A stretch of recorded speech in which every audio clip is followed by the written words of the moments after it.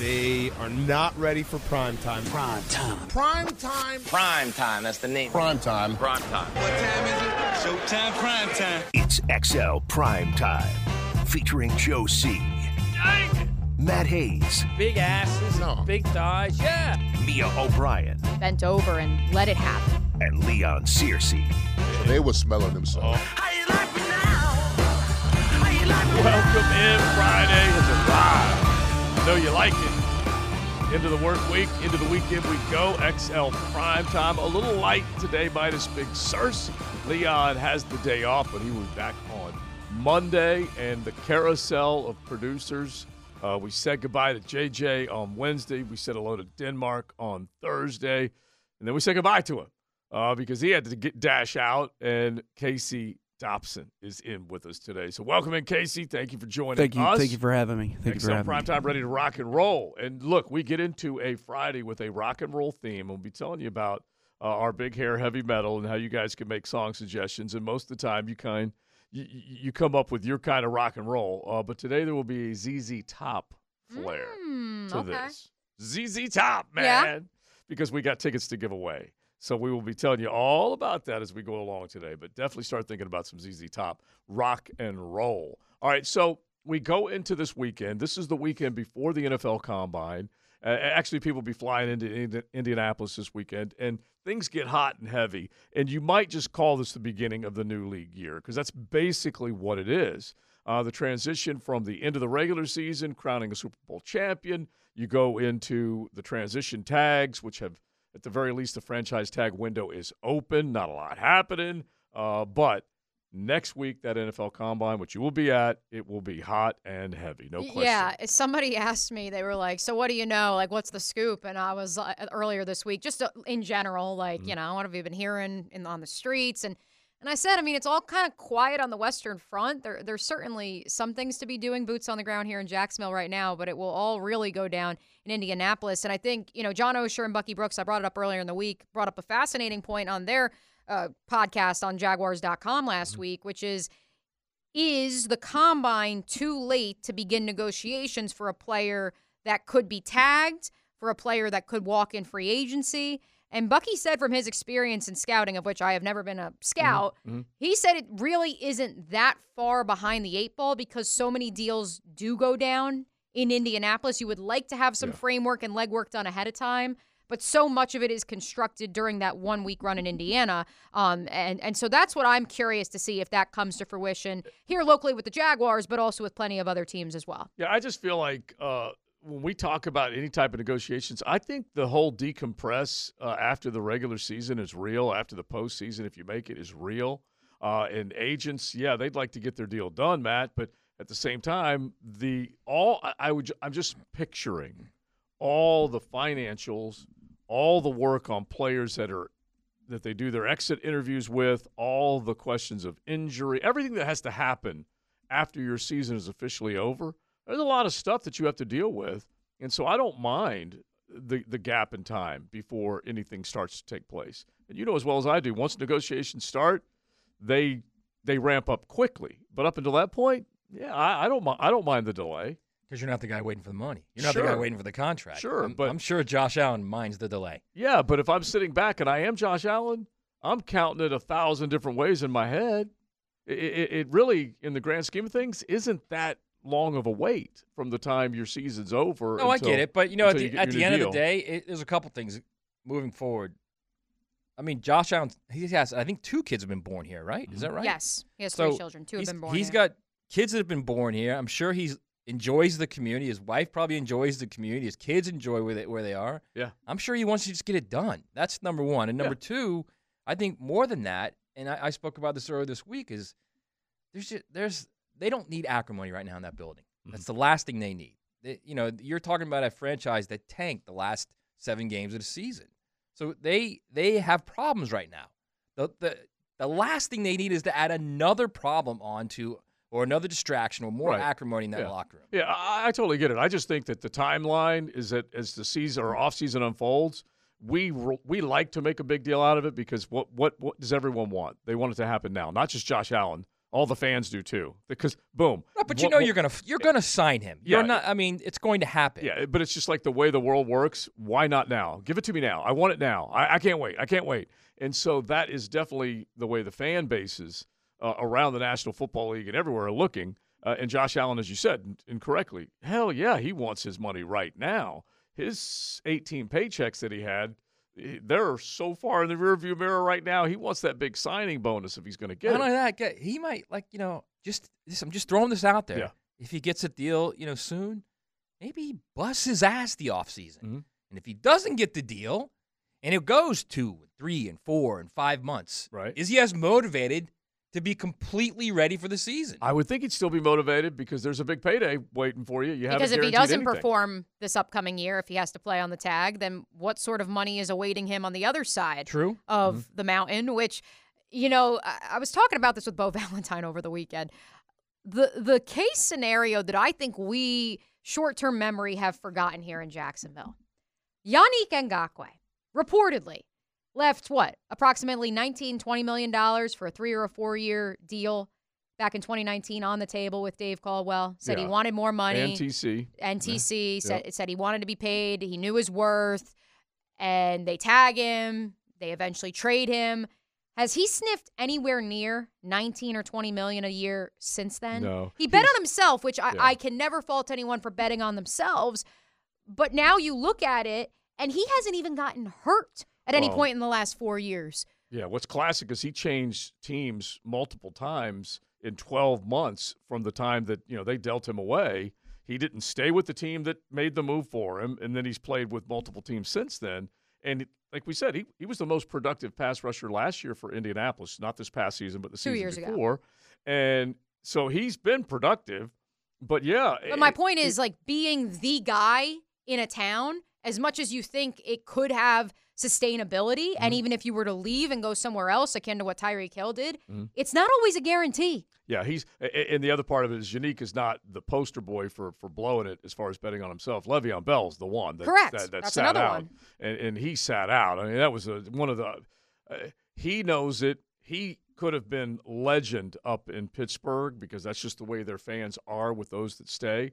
And he blew it, and he knows it, and he admitted it later, but it took him forever to admit it. And so that's why, to your point, Matt, you can't guarantee sitting out, not performing as well as, maybe you would have, or caring because you're being tagged and you're disgruntled about that. You can't guarantee that's going to translate to that life-changing money on the other side of that year. I don't disagree with that, but my whole thing is, why risk it?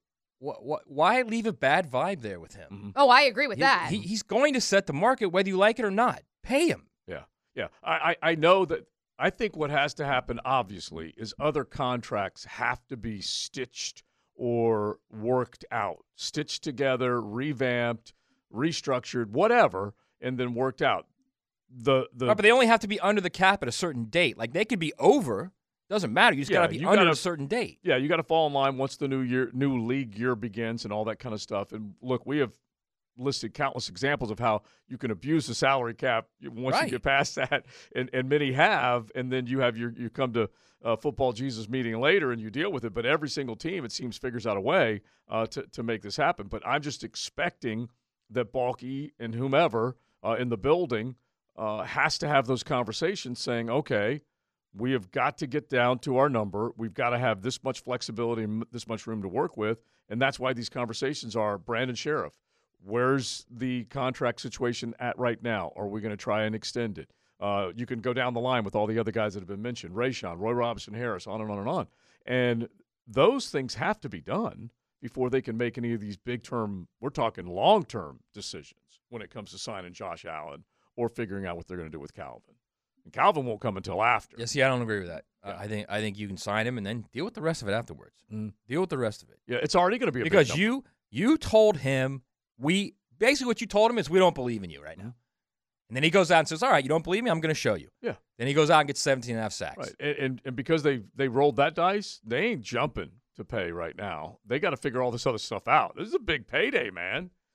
Big payday. And I'm curious. I know John Shipley reported on Jaguars Today earlier this week, and I'm curious to the extent that these negotiations, if they have happened, have gotten along, that could the Jaguars have a framework in place with Calvin Ridley for an extension, because they're going to say to him, look, we know you want to be here. We want you here. We're going to come up with a friendly deal for both sides. We also know that if you're here, you would love to have a premier second-round pick playing either alongside you or on the defensive side of the ball. It behooves both parties. And so let's handshake agreement and then say, okay, if we don't get a deal done with Josh Allen, we're going to tag him.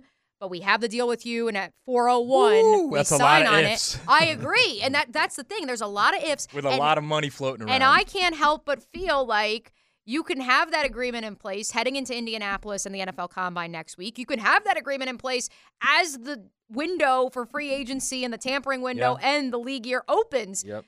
But when Calvin Ridley sees how much money the Carolina Panthers, the Washington Commanders all have and would be willing to offer, you're going to tell me he's going to say, yeah, thanks, no thanks, I'm sticking in Jacksonville. Plus, it's also I understand the scenario, and I agree with the conceptually what it is. Mm-hmm. But that's also going to take everything coming off as it should, which never happens. Look at the offensive line this past year. Right. Yeah. Not only that, what if you can't get a second-round pick, a wide receiver that's an impact guy in the second round? What if what if it doesn't happen? Yeah, it's funny because I'm looking at this one piece, and there's so much out there right now that you Jaguar fans, all of Duval is tearing into trying to figure out what direction they're going to go. I always call it the offseason football math. It's free agency plus draft equals that's what your season's going to look like going forward. And this team didn't do a whole hell of a lot in free agency last year because they were already in cap hell, and they're basically finding themselves in the same situation this year. They're not going to be able to go out and sign, I would think, premier or big name or multiple guys. But I look at the receiving core, and we've talked about this a bunch. Daniel Jeremiah is one example. 11 of his top 50 are wide receivers. And so if you start looking at the receiver game, and I'm just looking at one this morning, the top 100 players that are out there in the National Football League draft, if you cut it to the top 50, 20% are wide receivers.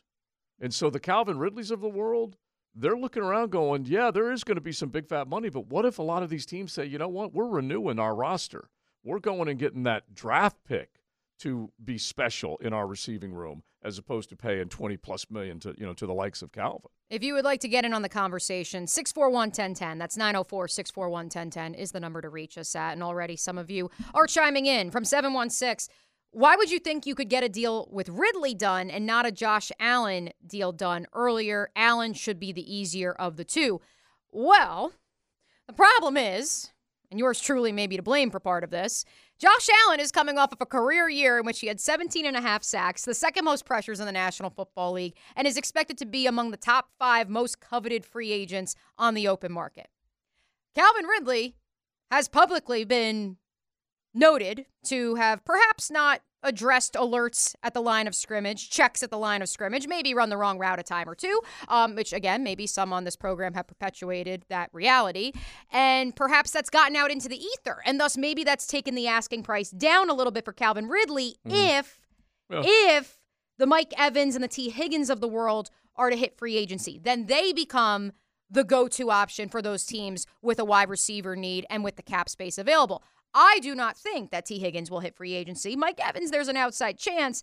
And that's where, especially in talking to people around the league, I can't help but feel like Calvin Ridley, despite all those shortcomings, would hit free agency and there would be plenty of suitors out there. The Jaguars perhaps feel like the asking price for Ridley would be more friendly to get done and get a quote-unquote hometown discount than one for Josh Allen, despite the fact that he's the one who's been here longer and, by all accounts, wants to be here. Yeah, so here's another thing real quick, Joe. Mm-hmm. And we're talking about the wide receiver thing in the second round. Number one, when was the last time this franchise drafted and developed a wide receiver? It's been a minute. Okay? Yeah. That's number one. Yeah. Number two, start looking at these receivers. Hang on. Never mind. Start looking at these receivers, okay? Yeah. Marvin Harrison, no doubt, an impact. Oh, yeah. Malik Neighbors, I would say it's strong, no doubt. Mm-hmm. Brian Thomas, next level, okay? That guy is some kind of good. Okay? I watched some tape of him this morning. Rome Odunze, he can run. Yep. He can run. He's one of the special players that Washington had this year. Keon Coleman. Yeah. Oh, yeah. I think he's a really good player. Mm-hmm. Is he a guaranteed lock? No, but I like the fact that he is uber talented at his size.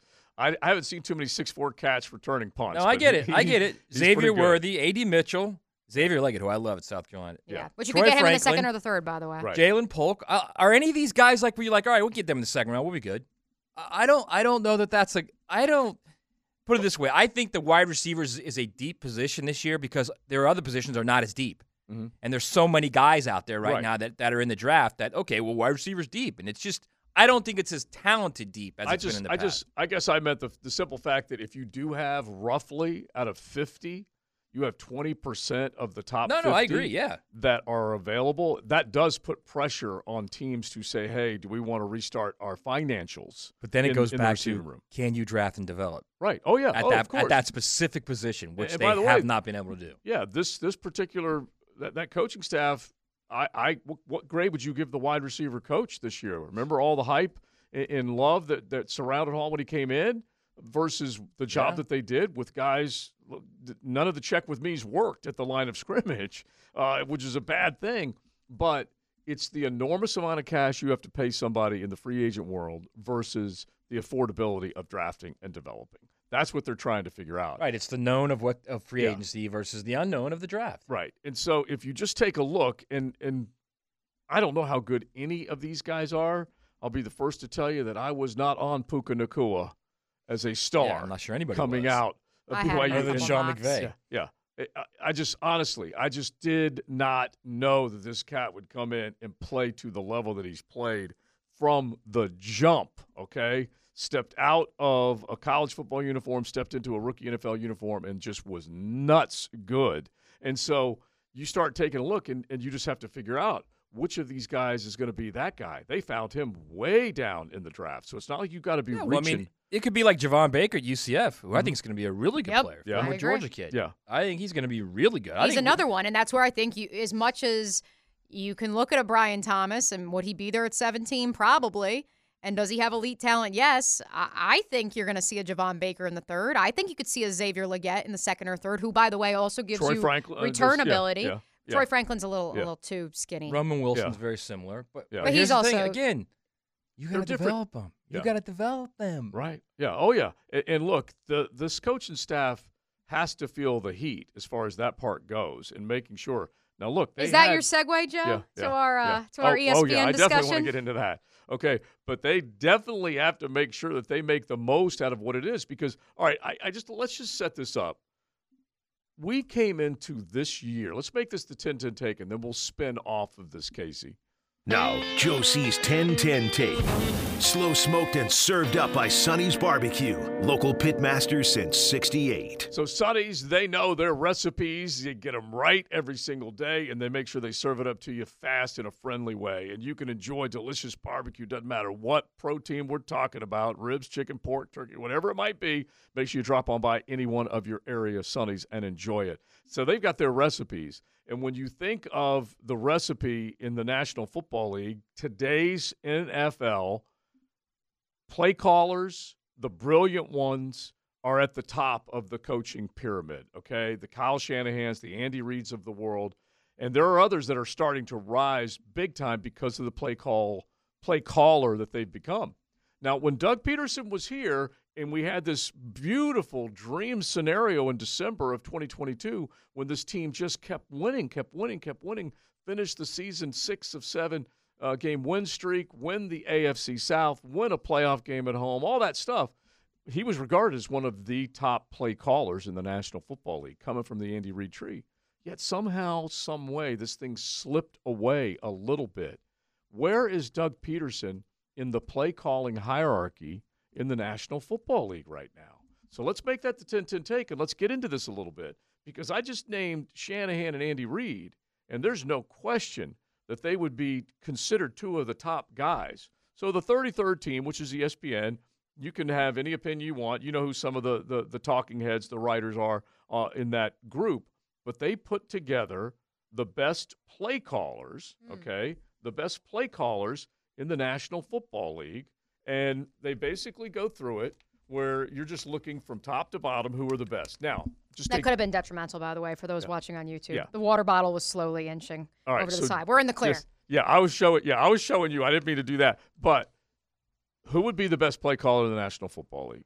Would it be Shanahan? Would it be Andy Reid? Who would you put up there number one? Andy Reid has the head-to-head. Yeah. it would make sense to me that Andy Reid would be the number one guy because Judge John Dubs. Yeah, hardware, man, exactly. But they put Kyle Shanahan first. Okay, they put Kyle Shanahan first. I didn't go either one. Yeah, look, this is fine with either one. Yeah, but still, you're at that level. Recognize Reid is all I'm saying. And I mean, Press Taylor's 3, so Well, I'm getting to him. It may take me past 3, but I'm going to get to him. But anyway, they have Kyle Shanahan 1. They have Sean McVay 2nd, and then they get to Andy Reid. What disrespect for the man with the stash in Kansas City. Anyway, they do have him 3rd overall because let's remind everybody, he has offensive coordinators, but he is the play caller. He is the man, and it was not Eric Bieniemy. It wasn't Matt Nagy before. It wasn't Matt Nagy this go around, so on and so forth. The 4th, Mike McDaniel. Interesting because I do love his concepts and everything that he's done, but if you're peaks too early. Yeah, look, they ran into a buzzsaw in Kansas City. We saw that with everybody's offense against that defense. And they got hurt just on opposite sides of the ball in back-to-back years. Yeah, and just a hellish cold night that they had to go play in, and they just could not get anything going. And that pass rush for Kansas City got to him. But McDaniel regarded as one of the better play callers. Anyway, they have him ranked 4th. They have Matt LaFleur ranked 5th. Hard to argue with that either. Okay, so now I've given you 5 names, and those are all recognizable names. Where does Doug Peterson rank? And let's put Doug Peterson as a play caller. Yeah. Well, let's address this first. Do they have Doug or do they have Press? Let's put Doug Peterson / Press Taylor up for nomination. That just tainted the number. You better believe it. I figured I'd tell you now. Right. Okay. So it is a slash, though. Yeah. So because basically, the way they put the story together, the title is ranking every NFL offensive play caller entering 2024.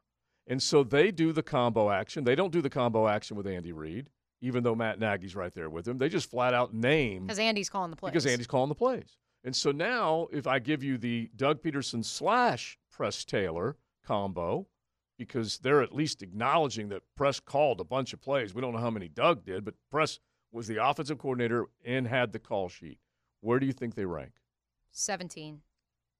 I feel like – go ahead. Go lower. I'm going to go 23. Okay, I feel like they're middle of the pack in a lot of people's minds because the offense stats suggest so. They're right in the middle of the pack. They're right where they're picking in the National Football League's draft in April. They are 17th, okay? Now, let me just go through this real quick because we'll probably stay on this a little bit. But they're 17th. I'm going to see if I can give you a few more that really, really shocked me. But let me just give you the before the Jags at 16 and the after Jags at 18. All right? And then we'll come back and we'll get into the rest of this list. Brian Daboll and Mike Kafka are ahead of Doug Peterson and Press Taylor. Now, that's Coach of the Year from last year. And correct me if I'm wrong, did they not fall flat A on their face this year? And yet they have Dougie. Just like this team. Same thing. But this team was 9-8, okay? And who fell flatter? That team's picking 6th overall. I mean, what were the Giants? They were 7-10. Is that right? Whatever they are, they're picking 6th overall. Yeah. And so anyway, I'm just thinking to myself, okay, I just didn't see that. 6-11. I would not give them and then the guy behind them, Mike McCarthy / Brian Schottenheimer. Okay, so let's just get into it a little bit.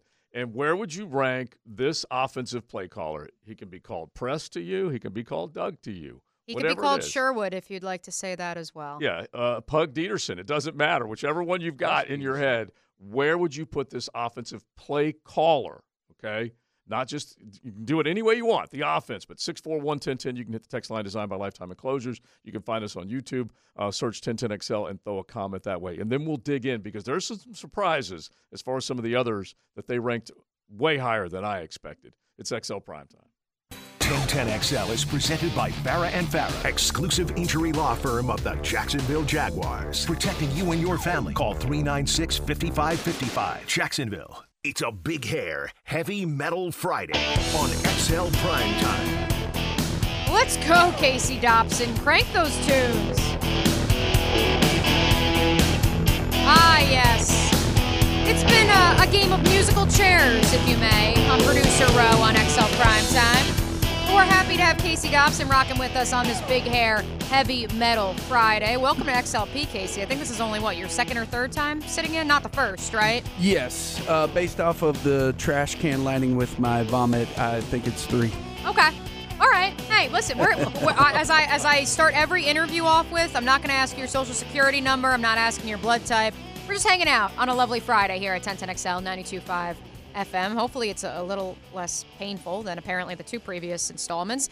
Casey, speaking of Big Hair Heavy Metal Friday, you have a special giveaway that we're going to be looking forward to throughout the duration of today's program. I do, Mia. I have a pair of tickets to see this ZZ Top band at the Florida Theater on March 5th. If you can't win the tickets today, go to floridatheater.com for tickets. Are we giving them away right now? No, we're not. We're just teasing it. We're teasing it. A little teaser. I like it. Yeah. We're setting the scene. So whenever you hear some ZZ Top, we will tell you which time we are giving away. How many pairs? 3 pairs? We have 3, yes, sir. Okay. Yeah, so it won't be every single time you hear ZZ Top, but when we decide, we'll do it, and we'll give you a chance. But we're going to just kind of tap out with some ZZ Top today. So 641-1010 if you want to throw a song suggestion, a Big Hair Heavy Metal ZZ Top suggestion, or any other rock and roll, you can definitely throw it Casey's way. Let's get back into our conversation. The 33rd team ranking, the top play callers in the National Football League. Your Jacksonville Jaguars tandem, yes, I said tandem, there's a slash in there, of Doug Peterson / Press Taylor, slated to be 17th among the 32 play callers in the National Football League. The text line designed by Lifetime Enclosures is the place to reach us at if you'd like to sound off on any sort of topic on today's program. From 716, if your team collapses late season, is one of the worst in the league on 3rd and 4th down and in the red zone, also leads the league in most run plays, listed a bunch of other stuff. Yeah. How could you possibly be above 25th? Yeah, and honestly, you might say 17's too damn high based on those stats, those numbers, and that's what we want to hear. That's why you can give us either an argue for or against. It doesn't matter, but 17 that's great is where, respect for Doug Peterson is what that is. Yeah, it probably is. So here, let me just at least read what 33rd team put down as far as the 17th overall, and this is the offensive play callers in the National Football League. When Doug Peterson led the offense in 2022, the Jaguars looked good. They got off to a slow start. As was expected coming off the Urban Meyer era, but they rounded into form during the last 2 months. Short to intermediate passing game was as good as anyone's. With Press Taylor calling the offense in 2023, the unit looked disappointed. In fairness to Taylor, the offensive line took a step back, which affected the pass protection and the team's ability to run the ball. Taylor never found any answers to work around that, though. So there you go.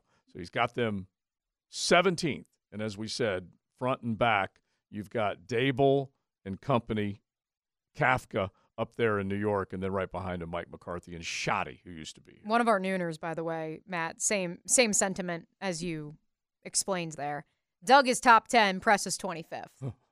So do the average. I think it's a lot. That. I mean, should we dovetail into this ESPN story real quick? Yes, absolutely it fits should. perfectly right now. Yeah, because I got to give you the other play callers, but let's at least keep it on this part of it. So this ESPN story now, the idea behind it is bold offseason moves for all 32 teams, okay? And the Jaguars move, the bold move that could change everything. In the bold city, is taking away play calling duties from Press Taylor.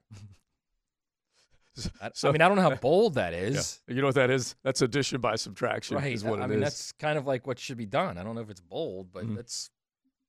Here's the thing, because I'm right there with Adam. What's his name? That wrote the great article. That I want to give him his flowers. Adam Schatz. Thank you, Adam, because it's the point that so many of us have made in Duval over the last few months. With that said, I don't see a world in which Doug Peterson vocally comes out and says, I have taken the play calling away. This will be very quietly. He will say, we're collaborating. We're collaborating. It's a collaborative approach. And in reality, it will be Doug Peterson. Even if it's Press Taylor actually relaying the message to Trevor Lawrence in his ear, akin to when Eric Bieniemy was the OC of the Chiefs, although I know that's been highly disputed as well as when Doug was the OC of the Chiefs. I believe that Doug Peterson will be calling the plays, whether he outwardly says that or not. Yeah, does he believe that Press Taylor is the problem with the play calling? I think loyalty can get in the way in a big fat way, and I think that's probably what has happened. I mean, or does he believe injuries? Yeah.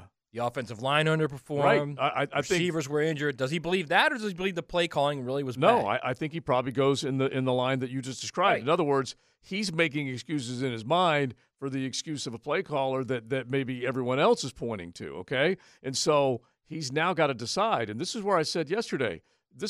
There's tough love for Trev out there. There also needs to be tough love for Doug. Doug needs to have that 100%. Yeah, that okay. I need to course correct and get back to what that feeling, the accomplishment, the look of this team was in November, December, and January of 22 and 23, as opposed to what it was down the stretch this year. He has to put pressure on himself to make this a better football team overall. Go back to that part about he knows what it became. Mm-hmm. Yeah.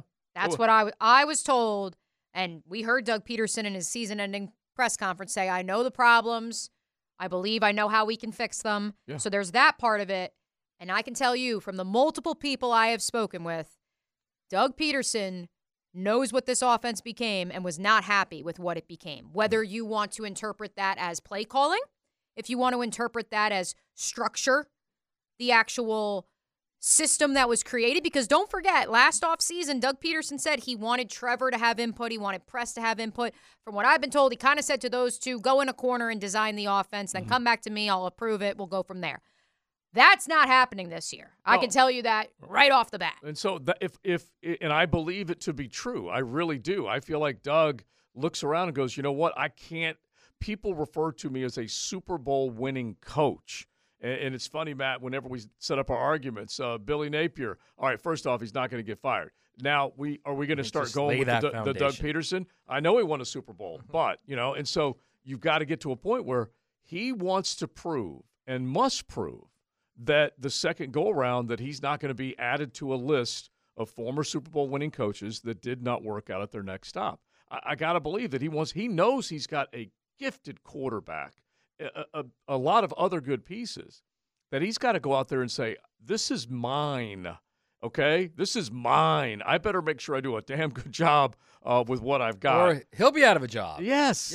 I mean, I don't – there's no doubt about that. Like if this franchise quarterback has another season where he's got 20 turnovers, because he's averaged 20 a year, he has another 20 turnover season, that's going to be a problem for Doug Peterson. Yeah. A big problem. And look, because the guy, and everyone says, well, it's all about the players. Well, no, coaches make players. They really do. They have as big a hand in it and can make them better. And we've gone through countless examples of other guys that have succeeded, player and coach. There's too much good in Trevor Lawrence to not think he shouldn't be among the top 8 to 10 quarterbacks in the league. That's the whole point. Yeah. I just want to hit these other play callers real quick, just for what it's worth. Sean Payton is 6th. He was, but is he? Okay? Because I did love. Let's stick a pin in that. Yeah. Because in the 1 o'clock hour, I want to run through some mock drafts I'm seeing floating around. Sean Payton saying a couple weeks ago at the Super Bowl that he needs to fall in love with a quarterback in this draft class. Well, he was one of the guys. He was one of the guys that was crazy forever when it came to quarterbacks. But when he had Drew Brees, the player and the coach, it all lined up beautifully. I don't know whether Sean Payton's a great play caller right now. They had their little run, their win streak, and then they ended up benching Russ. Kevin O'Connell is considered the next best play caller. Then you've got Shane Steichen, who was mentioned next. And here's a guy who did some good things in Indianapolis. Is he a top 10 play caller? Nah. Kevin Stefanski. He had 4 different quarterbacks. Yep. Got to give him credit. He's a top 10er, at least according to this list. Ben Johnson, next in line. Then Todd Monken. And my whole point is that there's a lot of guys that are stepping into the arena. They are stepping in. Doug's been a play caller for a long time. You didn't even say Bobby Slowick for the Texans. I haven't gotten to him yet because they were actually a little more critical of him. Oh. He was behind Jacksonville because he got stuck on the run. At least that's some of the stuff that they said about him. The next one is Drew Petzing from Arizona, the 12th, and that one really got me. Like, what the hell are we talking about? And then the next one is Dave Canales and Brad Izzik. Izzik just got hired. He hasn't played a call to play. Canales gets credit for what he did with Baker. So you think Peterson / Taylor should be higher? Is what you're saying? Overall, yeah, higher than the he next has higher guy. expectations. Yeah. Like he holds the two of them to, or at least Doug, to a higher standard. Yeah, Doug. And again, I love what the texter said. It's more weighted for Doug than it is exactly. for Press, I love what the texter said. Doug's 10, Press is 25th. Arthur Smith is 14th. Okay, I'm not going to give Arthur Smith credit over Doug Peterson. Especially because we don't know who his quarterback's going to be in Pittsburgh, and we didn't know who his quarterback was the last 3 years in Atlanta. As a play caller. And let me take it back on Bobby Slowick. I thought he was behind him, but he was 15th, so he was just ahead. I'm not even sure you can add Doug Peterson after last year because Doug Peterson is the one who said Press Taylor was the play caller. Yeah. But if you're going to give Arthur Smith credit for what he did in Nashville, so we really then this should give be Doug Press credit Taylor. for what he did in Philly. No, I understand that, Yeah. but I mean, the reality is this should be Press Taylor. Mm-hmm. So Press Taylor, he should be a lot lower than 17. I'll tell you that. Well, middle of the pack is kind of what this team was. They were middle of the pack. They were 9-8. Now maybe our friend Adam, what's his name again? Aaron Schatz. Aaron Schatz. Maybe Aaron is thinking the same thing me is thinking, that Doug's going to call plays this year. Yeah. He will be the play caller, and that's why it's kind of a slash thing. Yeah, because if you're going just on last year, right. I mean, he should be 28. Right, and they list this for 24 going into this year. But I firmly believe he is going to take more control and make sure this is his instead of someone else. So here is the write-up, from Aaron Schatz on ESPN+. Taylor has been working for Doug Peterson since their days with the Eagles. Peterson publicly gave Taylor his support after the season ended, after the Jaguars missed the playoffs. It's unlikely Peterson would cut Taylor off at the knees by taking the play calling away from him, but perhaps he should. The Jaguars ranked 14th in pass offense DVOA last season after ranking 8th with Peterson calling the plays in 22. A team with Trevor Lawrence really should not be around the league average when it comes to passing the ball. The run offense DVOA also declined, going from 22nd to 26th. Peterson was hired in part because of his abilities as a play caller. He needs to be using those abilities. There's no question injuries played a part. Lawrence is responsible for many of his own turnovers. To our point yesterday, Matt, Lawrence is responsible. What's DVOA, by the way? Defensive. Hold on. And then it's value on average. I thought it was It's like just such deviated a something. new term. So this is like a defense adjusted adjusted value over average. Yeah. Yeah. Well, I like WAR over I just DVOA. like watching guys, and you can tell, hey, that guy's a good play caller. That guy's not. Yeah. And look. DVOA, Joe. Yeah. It's funny because, well, they've got so many metrics right now, and they've got DVOA for all sorts of things. And it's moved into my gambling world. Trust me on this. I see DVOA all over the place. I'd rather go wins above replacement because I like wins, period. But when he says that, at the very least, there is acknowledgement that the quarterback became a little more mistake-prone than mistake-free. Yeah. So he's got to fix that part of it. You fix that part of it, and you fix this offensive line, I think that's what Doug truly believes. I'm also Things not naive to turn think quickly. that. I'm also not naive to think that some of Trevor's turnovers were because structurally it was a bad system. Maybe. So I'm not naive to think why it's not that. Of course it's part of it. It's all part of it. It all is. Yeah, and we talk about this all the time. You see certain offenses that don't look stressed. They look like they move. The Niners get that high-low route open every single third down. They every move. Time. They have rhythm. They're confident. They don't miss. If they have to get a 3rd and 2, they've got the play. Sometimes it'll be a run. Sometimes it'll be a throw, but they've got the play. Whereas this football team stood in a huddle on 3rd and 1 and didn't know what to call because it was 3rd and 1. And so that is a bad situation. And I do think you operate with confidence, the more success you have. I don't know how many times we've said this in the last 2 years. Why do other teams' receivers get open? These guys can't separate here. Mm-hmm. Yeah, okay? Believe me, that's it structure. drives you a little crazy. That's conceptually what they're doing. And that's where you can be critical of the play caller and play design. Of course you can. Yes, that's his job as an offensive coordinator to find plays, find routes. Okay, but let's remind everybody that can expose specific defenses. If receiver can't get open. No, I get all that. Yeah, I get all that. That's a lot of bad, not just one thing that's bad, not just a play call that's bad. I get all that. That's a lot of bad. There's a lot of times in the NFL, when guys are running 3 and 4 yards away. Mm-hmm. Like I keep saying this, and it's the Niners, and I get it's the Niners. That high-low concept is open every damn time. Mm-hmm. Every time. And Purdy just sits back there. They protect him long enough. It's all part of it. I get it. You got to protect. You got to throw on time, and it's got to be open. And it's like taking candy for them. Mm-hmm. It's nothing for them, that play. From 910 on the text line, brought to you by Lifetime Enclosures. Joe, wait till you hear of Havoc. It's catching on in college football betting. That's the HAVOC. Is it really? Havoc? Oh, man. I think it's a joke. I think that's in jest. I don't know. Let me tell you something. I try and keep track of everything, and these metrics are just they're making my brain bananas. It already is on the way to mush.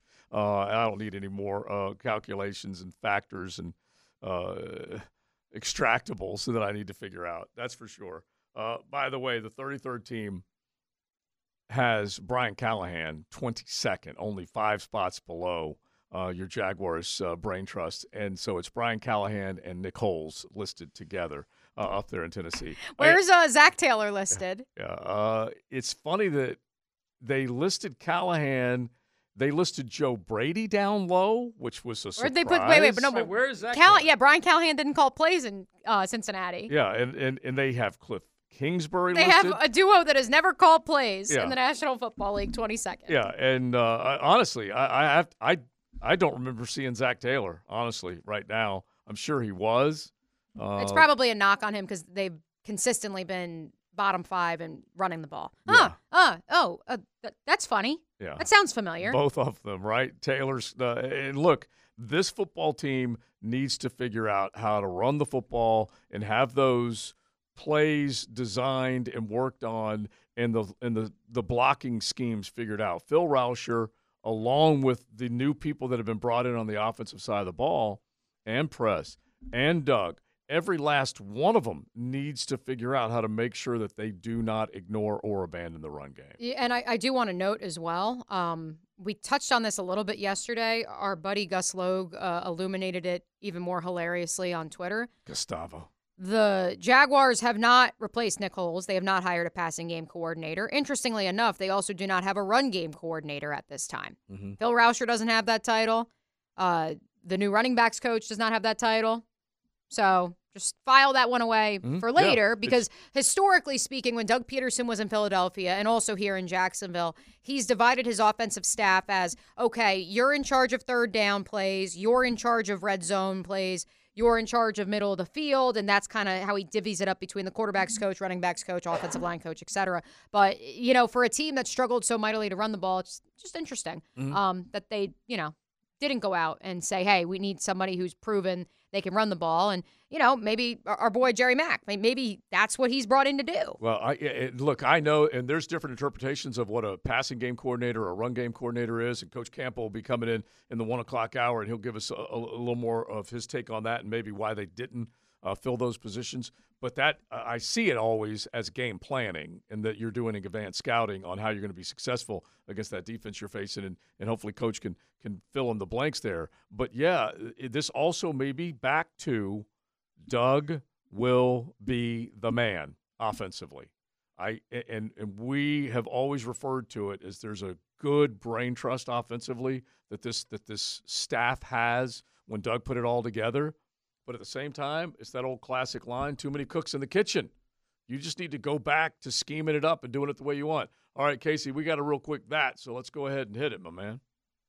That just happened. Brought to you by Florida Home AC, the official air conditioning partner of the Jacksonville Jaguars. The NFL has announced that the 2024 salary cap will be $255.4 million per club. That's an additional $74 million per club payment for player benefits, which includes performance-based pay, benefits for retired players. Total player costs will be $329.4, more than $10.5 billion league-wide. The unprecedented $30 million increase per club in this year's salary cap is the result of the full payment of all amounts advanced by the clubs and deferred by the players during the COVID pandemic. What this means, $11 million before cuts, for cap casualties, 11. I'm bad at math. 41. $41 million in cap space. A lot just changed is what it means. For your Jacksonville A Jaguars. lot just changed. In a major way. And it's funny because we knew going in, how many times did we say this? We expect there to be a big spike in 2024 in the salary cap. Oh, also it's because of media revenue. Forgot that part. But yeah, you're not surprised when I say that. No, and because they brought in the extra streaming dollars and the extra game, the evolution of that over a 2-season period, all that stuff's coming in. But this isn't the only team that just got well. You got to remind yourself of that.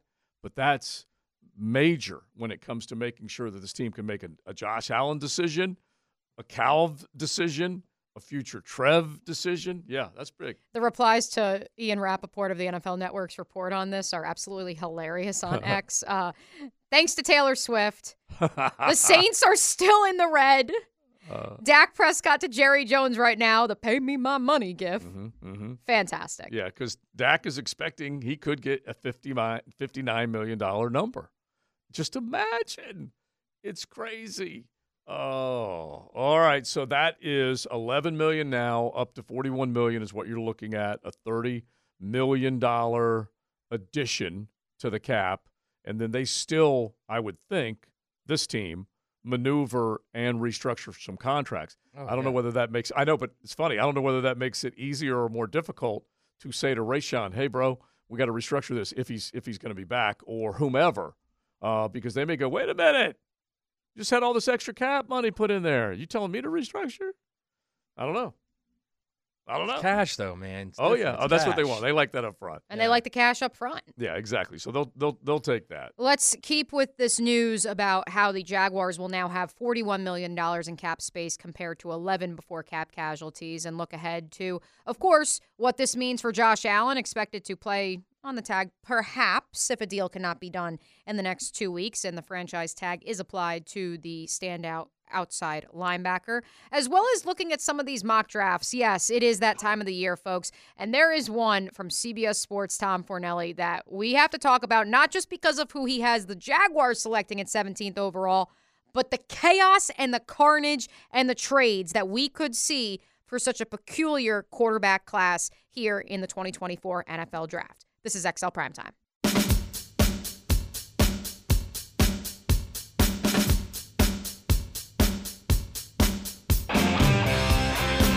Kind of an anthem that a lot of you out there, you Nooners, grew up on. You looked it, you felt it, you lived it. ZZ Top coming to the Florida Theater March 5th. And as Rick Ballou has often said, one of the best three-man bands in America. So let's hook them up. If you guys want to go see ZZ Top, we'll take caller number 4, pair of tickets. Casey, you will take caller number 4, and this is the first of 3 pairs, correct, that we are giving away? Yes, sir. All right, so be listening.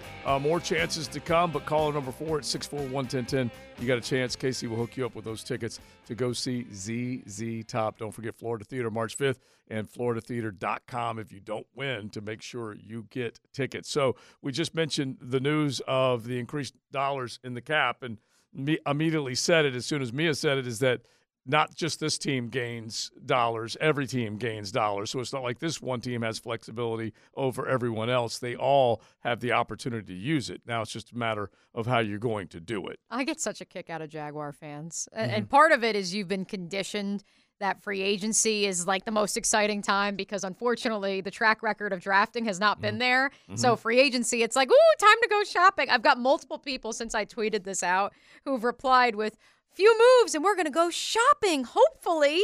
Yeah, you can't help it. I don't think you guys understand that, like, yes, this does create some flexibility, but teams are not built in the National Football League via the super team method of just going out and signing a million guys and it just pans out like that. Number one, the salary cap and the cap number and thresholds and what have you prevent such super teams that are paid primarily through free agency from actually happening. You also have to draft well to create such a super team. Yeah, and we said it a thousand different ways.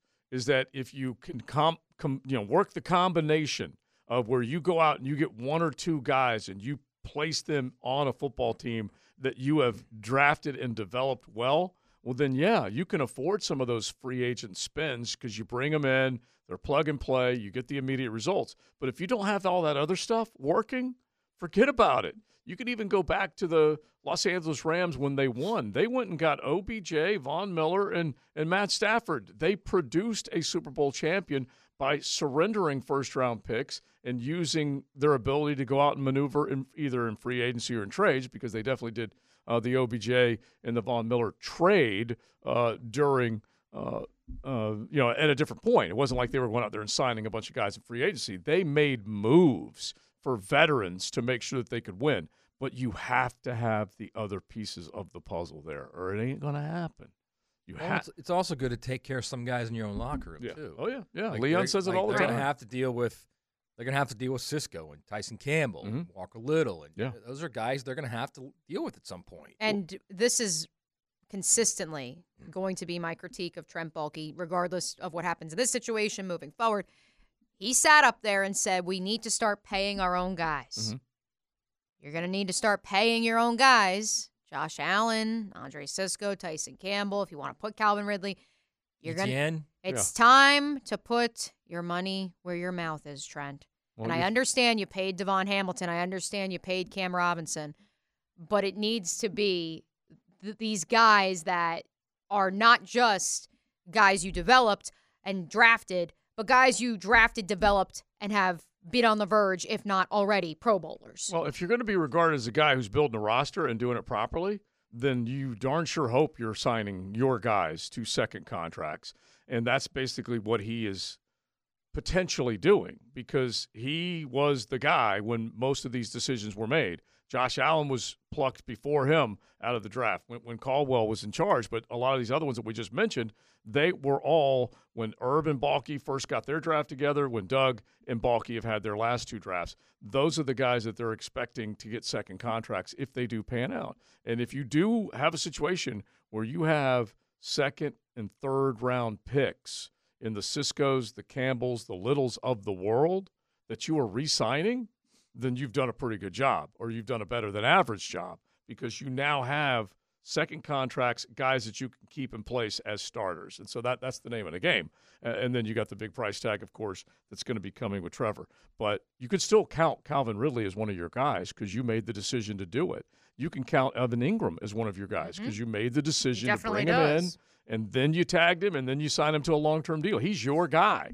And from a financial point of view, they paid him well. They made sure that it was fairly fiscally responsible, and they have a guy, a weapon that they desperately need to keep so Trevor can be the guy that he needs to be. I mean, you have to have all these things working, man, and so I'm not crazy about the money that they spent on Brandon Sheriff, but they were reaching. They were trying to get an experienced guy inside to do the job and help bring along an inexperienced center in Luke Fortner when they brought him in. Now you just got to figure out how to get out of that one and move on and find that next guy that's going to be able to play that position and play it well. That's where they're at. Yeah, I mean that's you. At this point, you could easily argue that their entire middle three could be new. Mm-hmm. They could have a completely different middle three. Start the season. Yeah. If they really are moving on from Fortner, I don't think they are, but if they are, you could easily see that, right? Sure. Yeah. I mean, I don't think there's any question that could happen, especially if a lot of ifs here. If Cooper Hodges develops into the guy they think he can be, you absolutely could have a new middle three, which is not a bad thing, by the way. Yeah, and by the way, Ezra may be the most retainable of the bunch, or meaning keeping his job, not just retaining him, but keeping his starter's role over a Fortner or a Sheriff. And he was the guy that just arrived here most recently. And so an opportunity is there. And look, I'd love for Cooper Hodges to be a great story. Baker County's own, all that kind of stuff. If he were to do it, that'd be great. But we have no way of knowing whether that guy's going to be able to be better. I'd love for him to do it because he's a 6th or 7th round pick? Seven. Yeah. That's why I would love for him to do it, because then you're saving money. Yeah, affordability, and make sure that you find guys deep in the draft. And you can develop a guy, Exactly. I want to keep this program serious. Mm-hmm. Can you both take a little peek at the text line brought to you by Lifetime Enclosures? Listen, I don't mind. Can we hit that, Casey? Because that just happened. Brought to you by Florida Home AC, the official air conditioning partner of the Jacksonville Jaguars. We have a submission for the Twitter Hall of Fame. I thanks don't mind to one getting of our away nooners. From serious. Did somebody catch me picking my nose? Because I'm sorry. Nope. This is even better. Let's hear it. What is it? Do you see it? No. It's you have it pulled up right now. Oh, God. Okay. Sweet Lou. I love that, man. Sweet Lou. Lou Turner, our good buddy, my former coworker. Yeah. All right, so I'm going to be the one that has to say it because neither of you guys are going to do I it. need Lou to get Turner, some local honey this weekend. Which hacker responds, quote tweets, that was my goal every weekend when I was in college, man. All right, so Sweet Lou is looking for some local honey, and Hacker's offering to help. So if you can help and come up with some local honey, do it. But what cracks me up is that Hacker says that was my goal every week when I was in college. Let me tell you something, and I'll announce it to TLD proudly. It's still my goal every weekend, right. okay? Not just when I was in college, big man. Why should it change now? Unbelievable. We've had too serious a program so far. Too much meat and potatoes. And we got really serious about 10 seconds ago when Sophie walked in.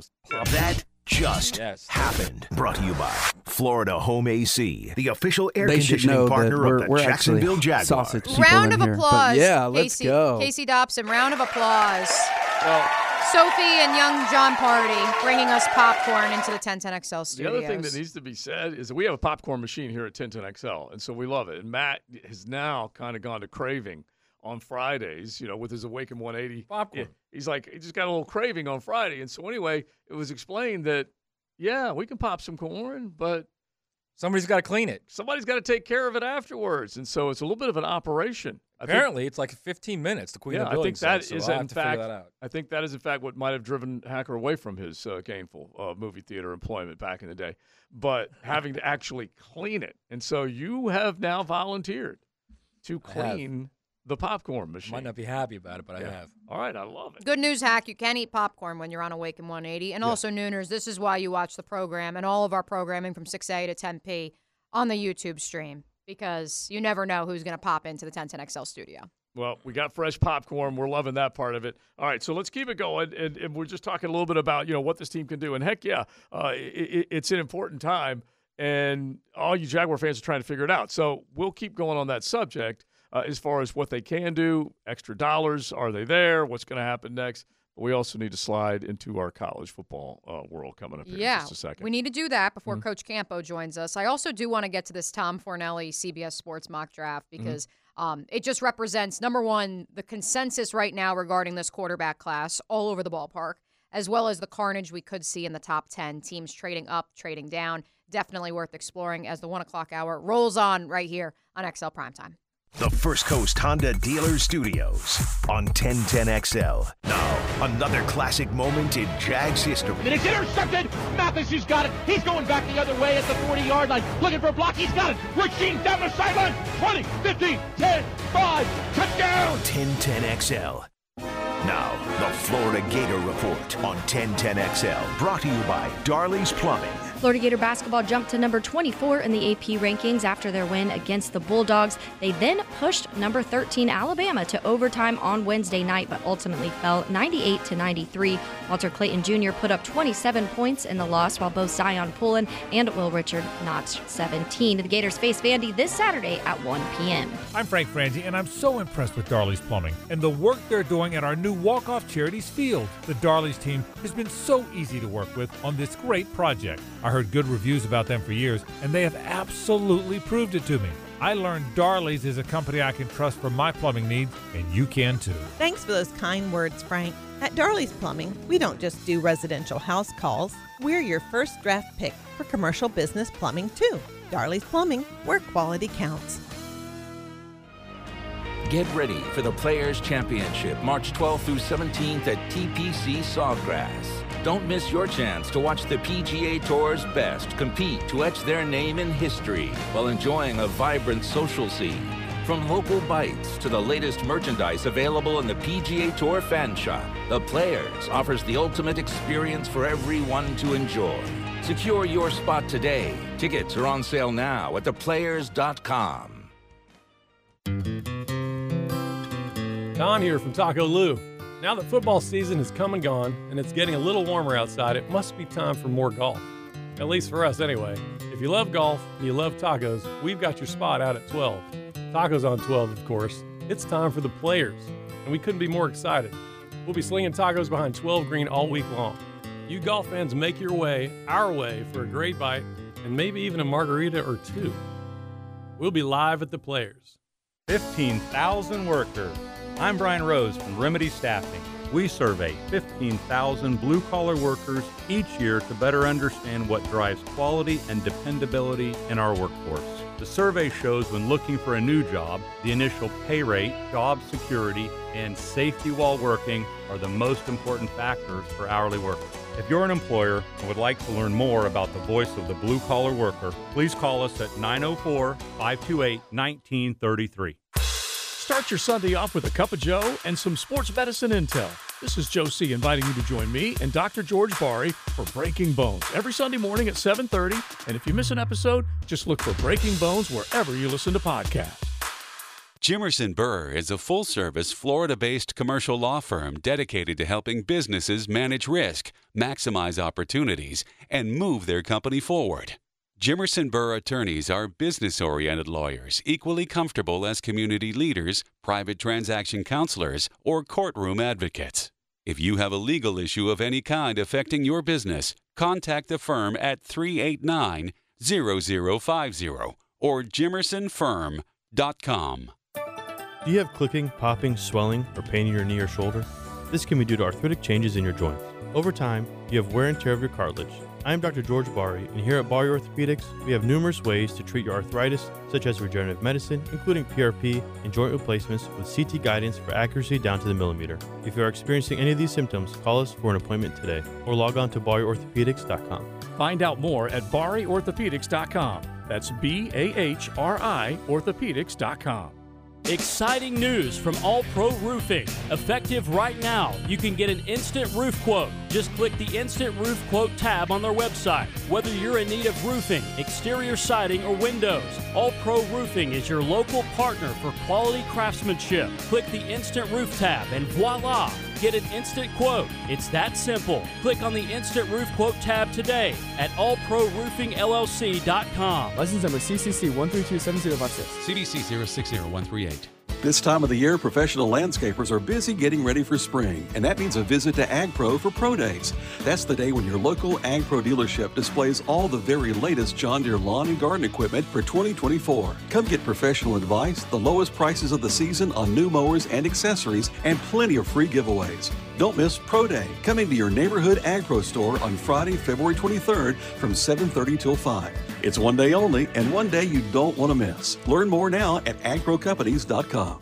It's the 60th Bob Hayes Invitational Track Meet, March 14 through 16. Track events will be held at Hodges Stadium on the campus of UNF. Thursday, March 14, the annual Hall of Fame Gala at the Potter's House International. Friday, March 15, the first collegiate meet at 10 a.m. And the Coach Day Middle School Track Meet, 5 p.m. On Saturday, March 16, the annual Bob Hayes Invitational Track and Field Meet at 8:30 a.m. at Hodges Stadium. For information and tickets, visit bhitm22.org. Presented by the City of Jacksonville and Pepsi. 1010XL is presented by Farrah & Farrah, exclusive injury law firm of the Jacksonville Jaguars. Protecting you and your family. Call 396-5555. Jacksonville.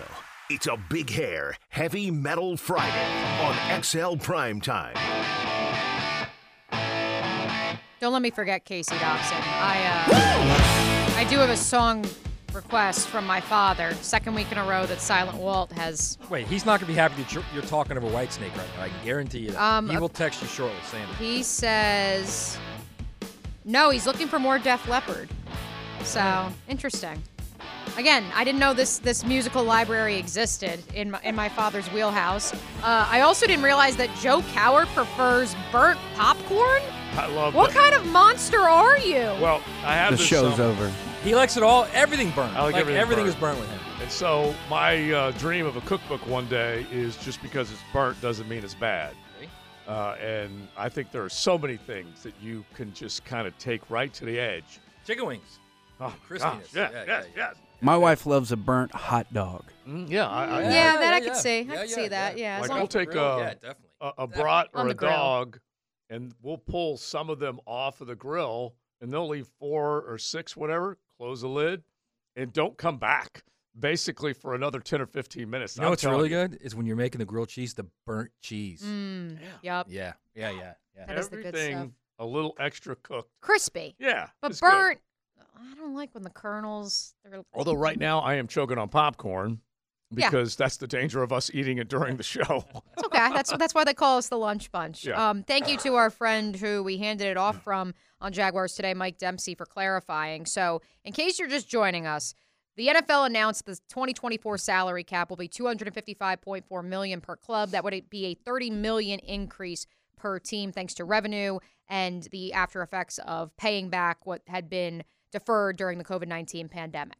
The Jaguars were slated, according to Over the Cap, to have $11 million.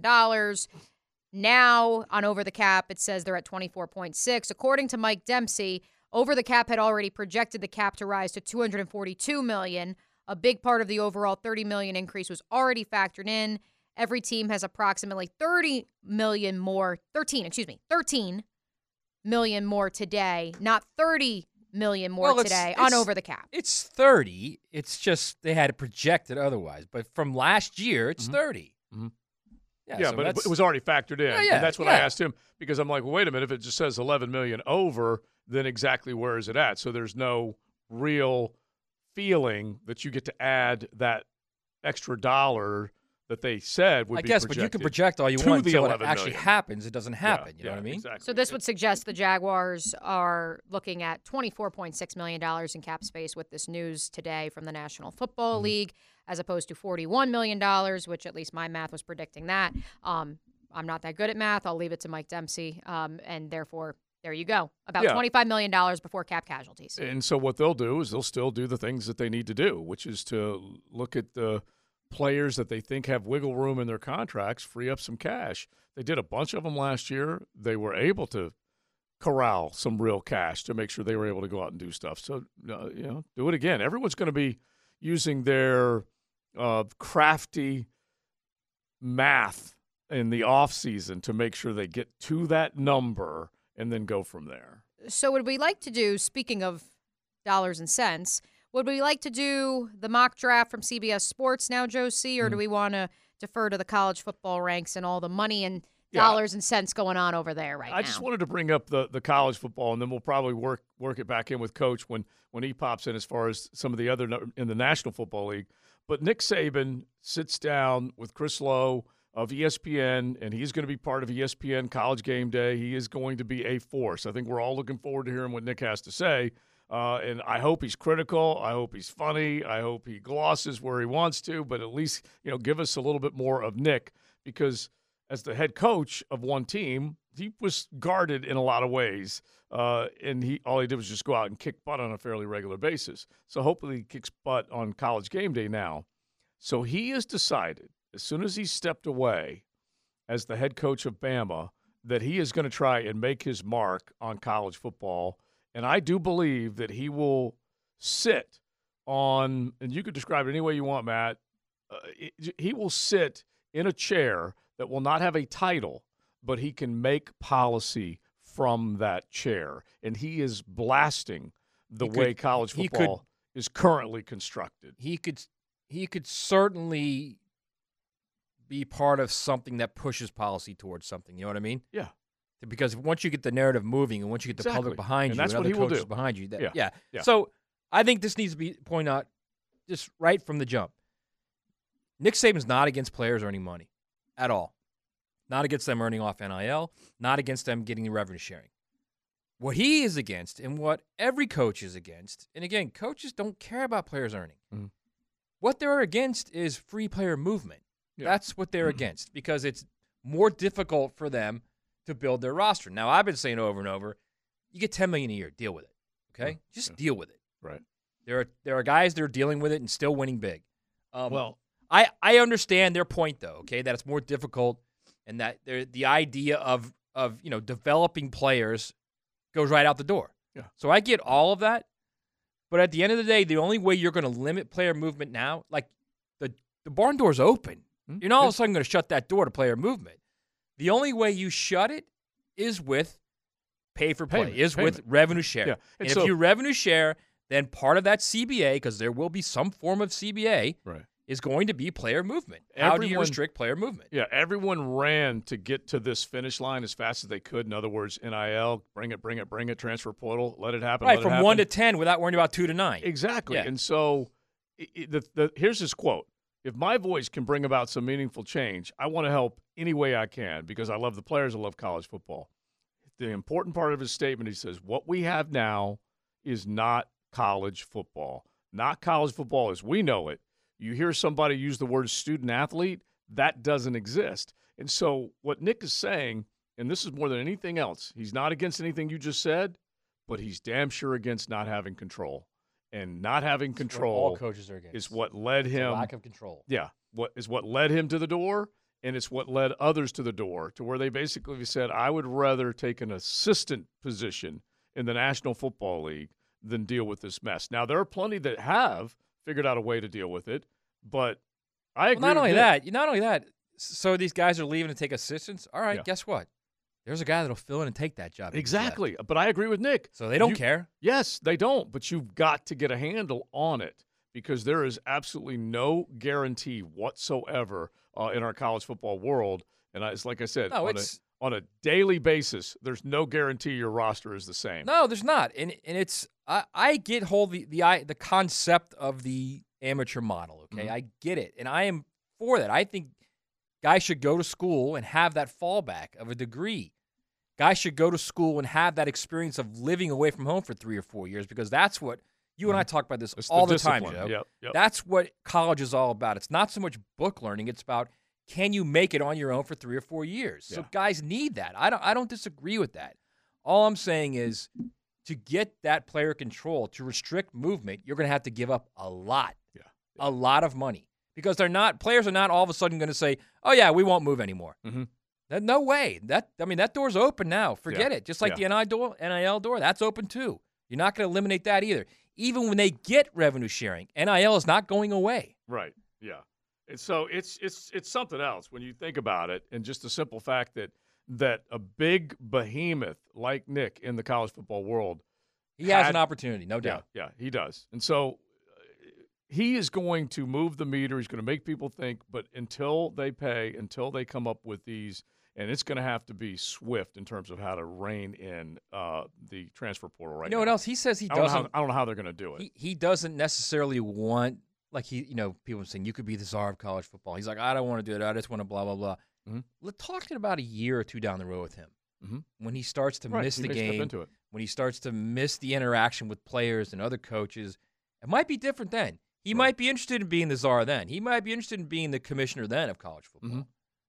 But I just don't know what type of sweeping changes they can get to without saying, okay, here's the amount of money that we're going to guarantee each player to attend the university. And that will have to happen for anything else to happen. And so his quote is, it's not that I'm not for the players. I want to see the players have a great quality of life and be able to create value for themselves. And this is where he gets deep, but it's real. He knows that the money that's being thrown at these players, it's fleeting. It doesn't last, and it doesn't answer the question of, are you going to get a degree? Yeah. For some. Yeah.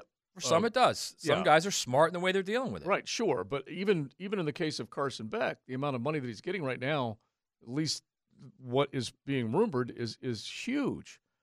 But it's still fleeting. It's a 2-year deal, and you're done, Cars. That's it, man.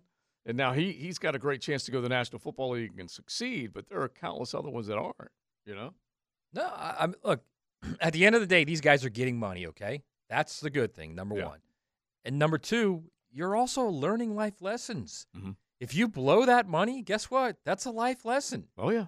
You know? And there are a lot of programs, and Florida's one of them under Scott Strickland, the whole Dave Ramsey, the money. The money guy, the smart money guy. Yeah. They're having their athletes do the Dave Ramsey program because it's smart. You learn how to deal with your money, how to budget your money, how to look future, how to invest your money. It's smart. I'm not saying all these guys are going to do it, but at least you're putting that out there for them to give them the opportunity to say, hey, it's not just go buy a Lamborghini. There are other things you can do with that money. From 534 on the text line, brought to you by Lifetime Enclosures. Matt, not every coach makes $10 million a year. Okay, we're going to get to that in a second. You could pay me $1 million a year and I'd still do that job. What about the coaches that work equal hours, make millions less, develop 3 stars, and then go to top Power 5 schools? It's a broken system. Well, those coaches are not coaching in the SEC or the Big Ten. And they eventually get there if they have the chops and they have the track record when they're at the group of 5. That's no different than how college football is right now. Mm-hmm.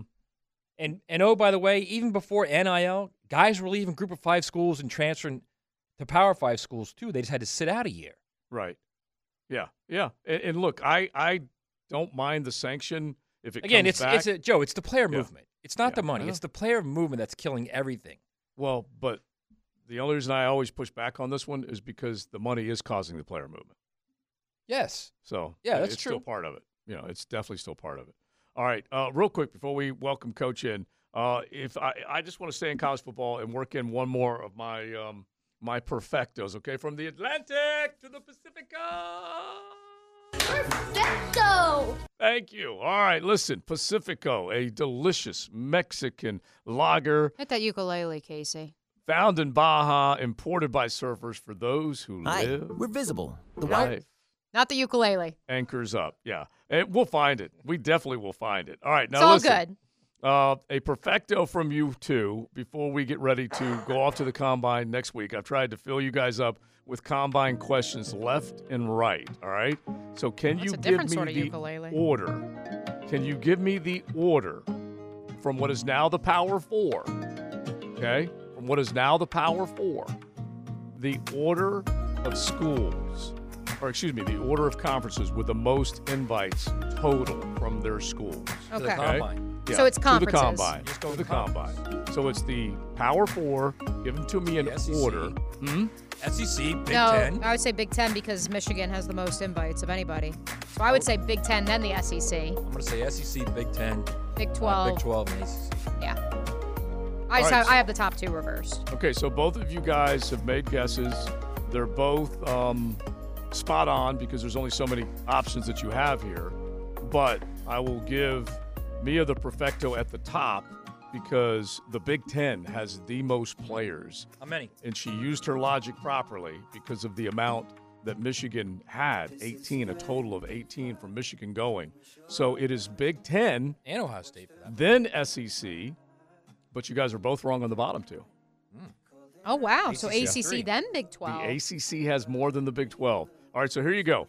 You've got, from the Big Ten, 90 players with 16 schools represented, and that's all the way down to the ones that even have one on their way to the NFL Combine next week. Wait, with how many schools represented? Let's see here. They had 16 schools represented. Why are they represented with 16 schools? They're not 16 schools in the Big Ten right now.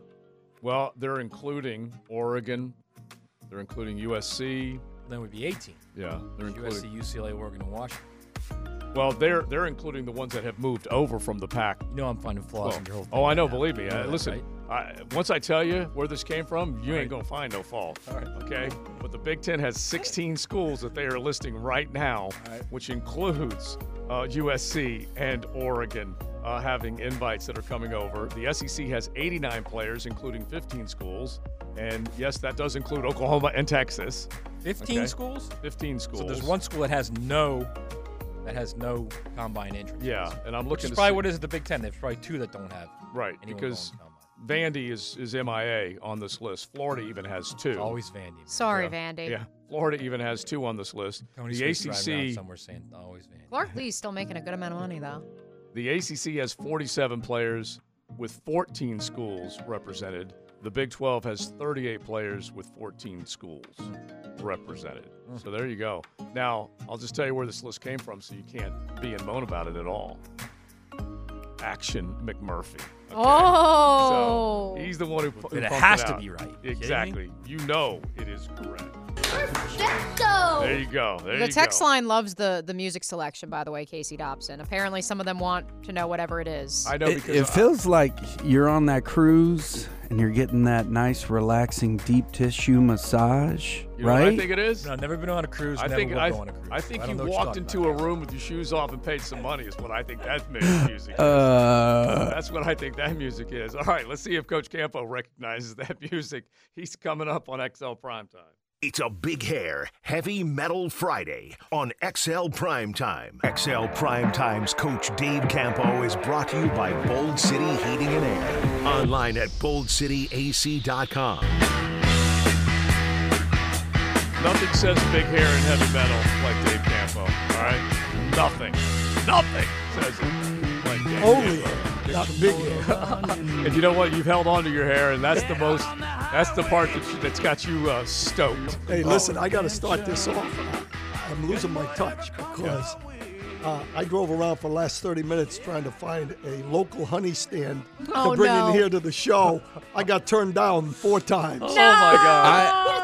We had a caller call in about where to go. Are you ready? I know where it is. It's right down the road from here. Well, Hodges and JTB across the street from Publix. Local honey right there. I saw somebody commented parental home. I'm like, you do know where the station is located, right? And there's a lot of other activities right down there, too. Hacker's beautiful. You might actually have some of that in the cupboard. Beautiful, isn't he? Hey, wife, bring some to the station. Wifey, I know we got some of that in the cupboard. I used to live off of Hodges and Sutton.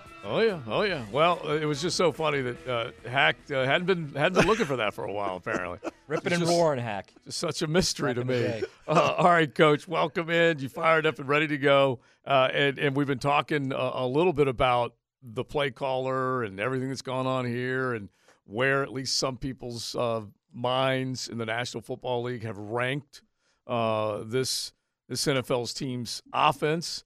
Is it a middle of the pack offense, you think? Right now? Well, I think it was a middle-of-the-pack offense this year. I mean, I think it bears out with statistics, and I've said this, you've heard me say it, that I thought if there was going to be change, this is back when the season first ended, was that Doug might take over the play calling again. I think it is a factor, though, that I can't remember who said it. Maybe it was in the article from ESPN Plus. That he won't make a big deal of it, right? Just because of his loyalty to press. But I would say that that's one change that can definitely be made that maybe helps, And I think, if you look at statistics, and again, all these things that come out and put guys in rankings and all this DVOA and all this other stuff, it really comes down to, he said it after he put him 17 when he said that, well, injuries factor in, the offensive line factors in, and all that stuff, because the first thing everybody looks at is the play calling. Right. Is the play calling right? Because things aren't happening. They're not working right. Yeah. Right. So, I think it's 6 of one, half a dozen another, to be honest with you. We haven't spoken to you since the Jaguars formally announced those additions to their coaching staff. I want to get your take on the lack of a passing game coordinator, although maybe that truly was because the last 2 have been poached by teams in the same division. The lack of a run game coordinator. I know obviously you were on the defensive side of the ball, Coach Campo, when you were coaching, but this system without those additional positions, where do those responsibilities typically fall? How does the structure then ensure that run game will take the next step, that the passing game will get back on track in 2024? Well, first of all, I'm old school. I've said this here, that I thought that I really wanted to check with somebody and see what these guys do with all these different titles and everything. I always looked at it like, hey, I can get this guy from another team because I give him another title. It's not, you can't make a lateral move. Right. Well, apparently what those guys are doing is that they're studying, past games and all the other teams in the league. And if you're a run game coordinator, you're looking at what other teams did against that team that you're playing against, and what other teams are doing against everybody else, and you bring in that package. That's data. Your responsibility. Yeah. I come in and I say, okay, here's what's hurt them in the past. And then the coordinator and the head coach and whoever's, making those decisions says, okay, we can fit this into our scheme. So let's throw it in there. So it's not just who they're facing; it's a compilation of everything. I think it is, yeah. Okay. And I think there's value to that. But at the same time, I'm one of those, there might be too many cooks in there trying to cook the meal, because I'm not sure that, I don't know what Doug had in Philadelphia. But I don't remember having a bunch of different, pass game, run game, third down. He does that within the staff. You're in charge of third down. That's the way we did it. Yeah. I was responsible as a secondary coach to bring the ideas in for third down and to the coordinator meeting or whatever. But as the DC, you can see what it's the situation where I'm going to go hire guys that I think, number one, I'm going to be comfortable with. Right. And number two, that I think I can work with. Absolutely. It's not just randomly adding guys, right? Absolutely. That, to me, that's the Jimmy Johnson, why we were successful, because he brought 6 guys with him. Everybody else in the league thought, we didn't know our butt from a hole in the ground with 1 and 15. But we knew each other. We knew what we were looking for. We knew what how the offense was supposed to look and how the defense was supposed to look. And we trusted each other, and that was Jimmy. He trusted everybody. Right.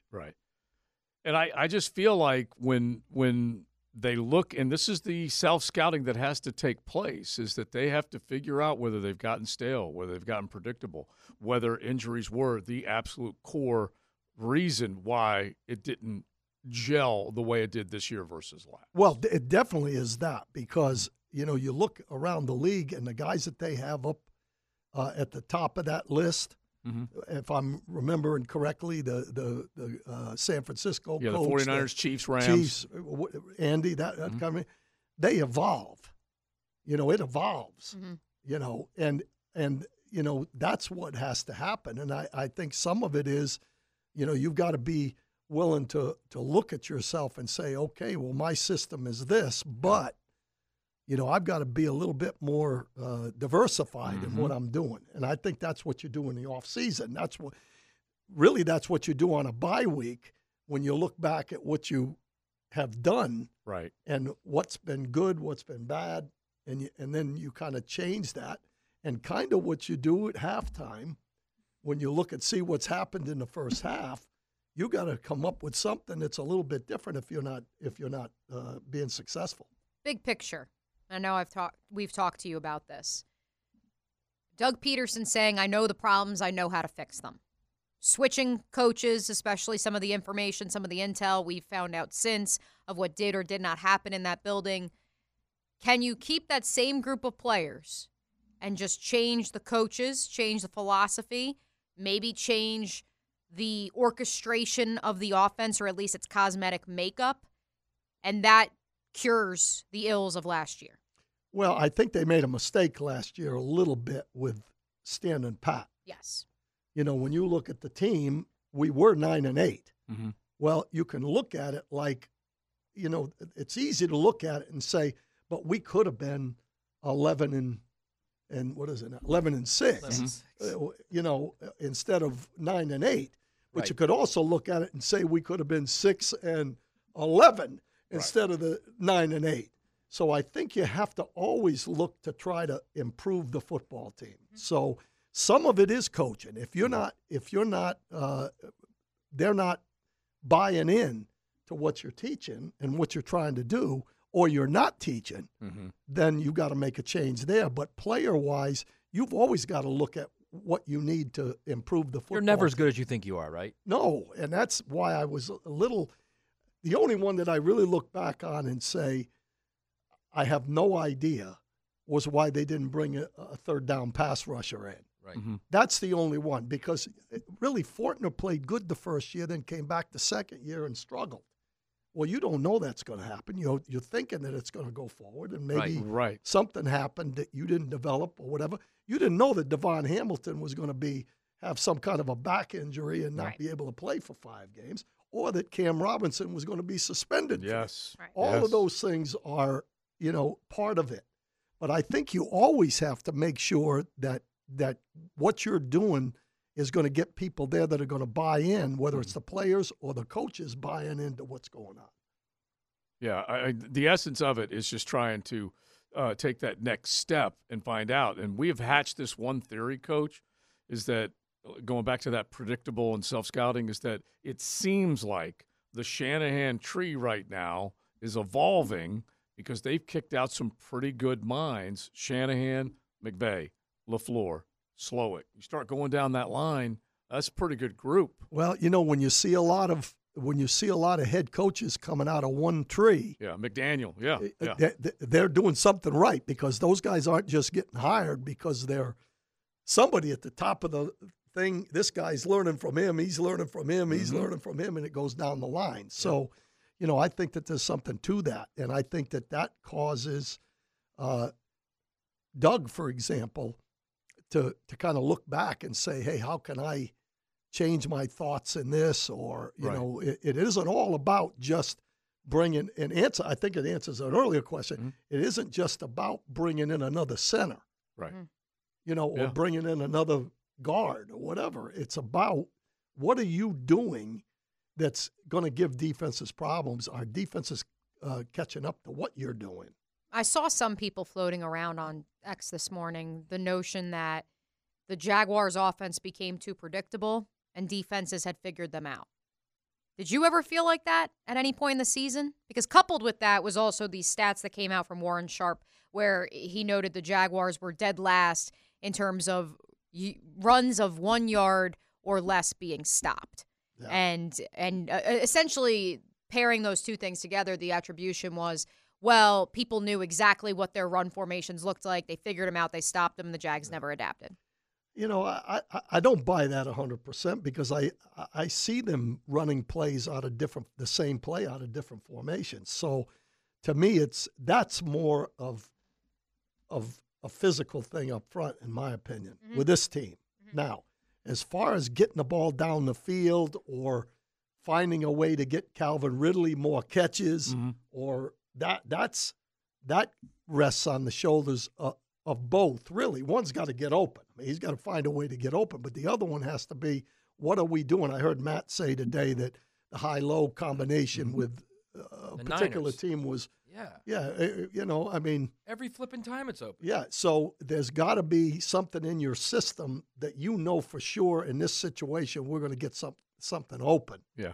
And we're going to use it in this situation, and I think we can get better at that. I think that's something you can also try and out-formation someone forever, but if you can't block it, it doesn't matter. That's correct.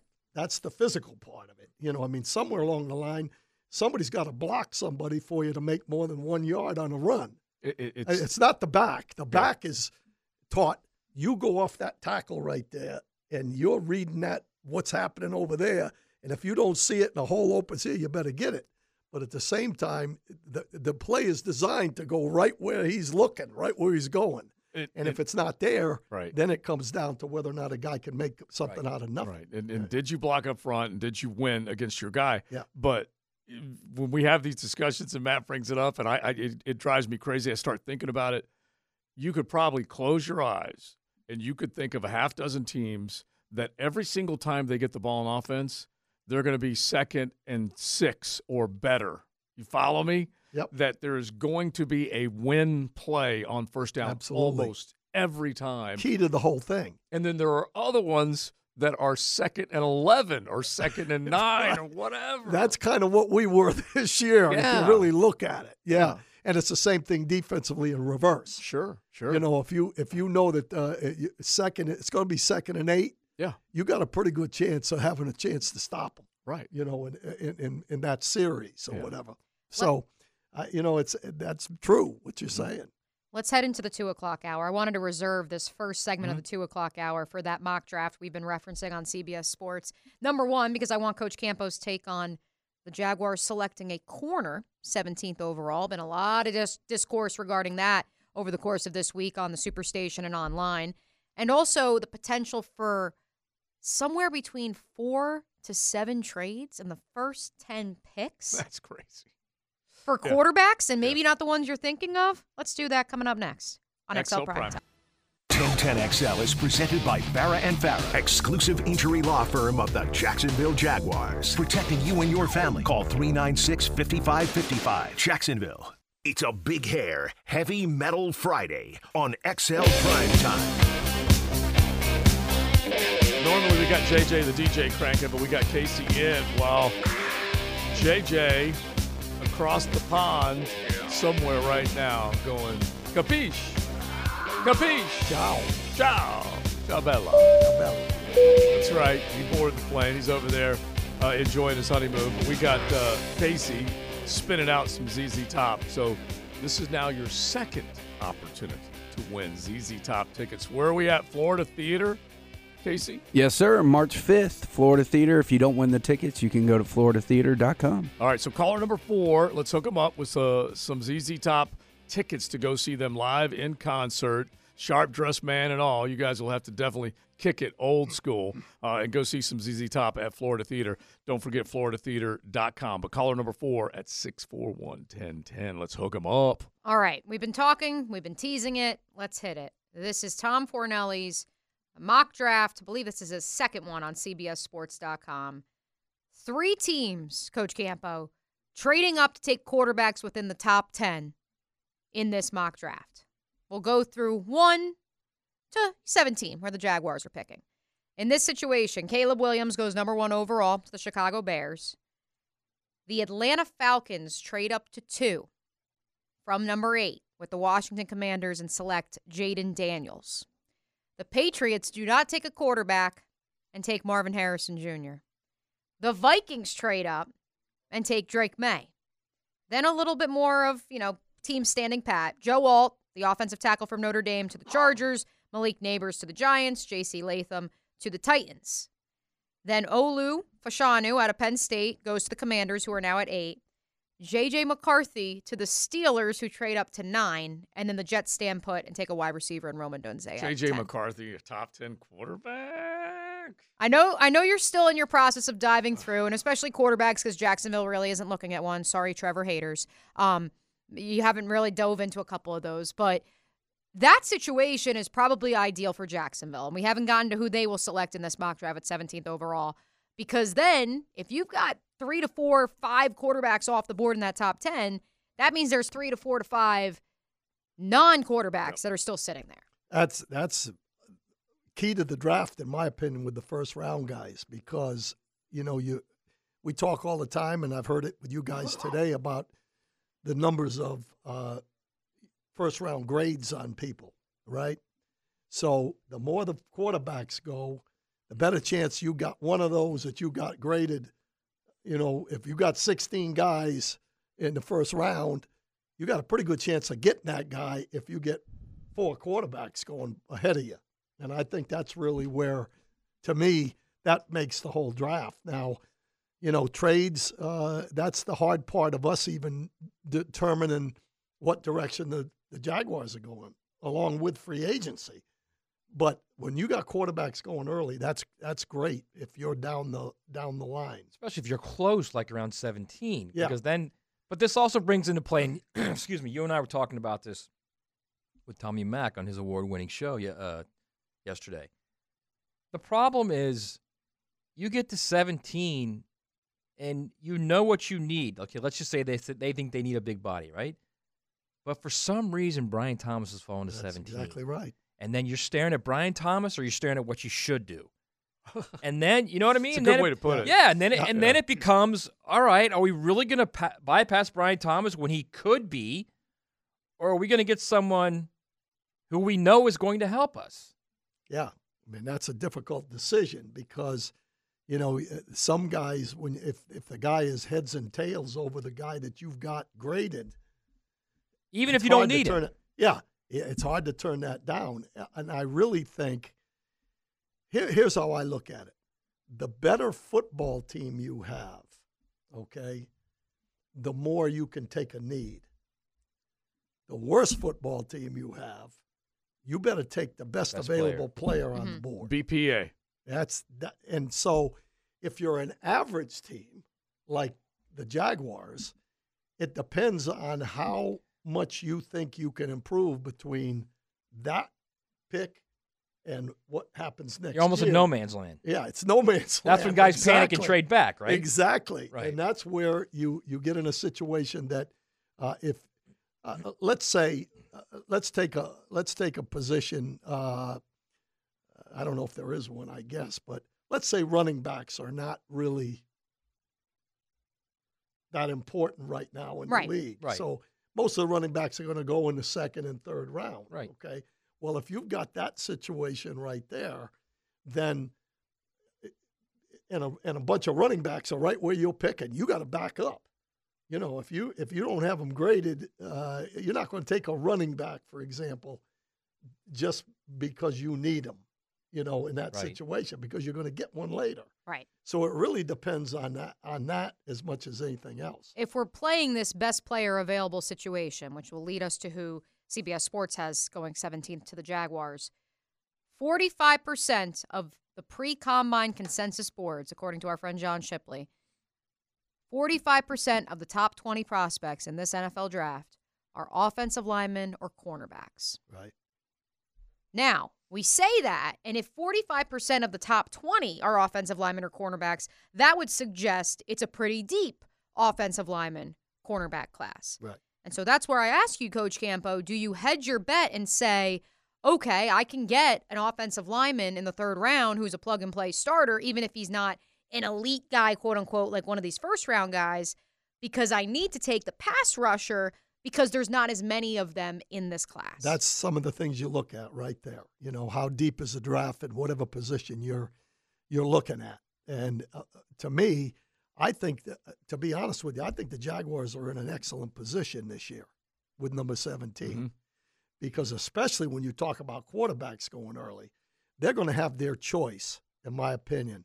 If they want a center, he's going to be there, in my opinion. Mm-hmm. If they want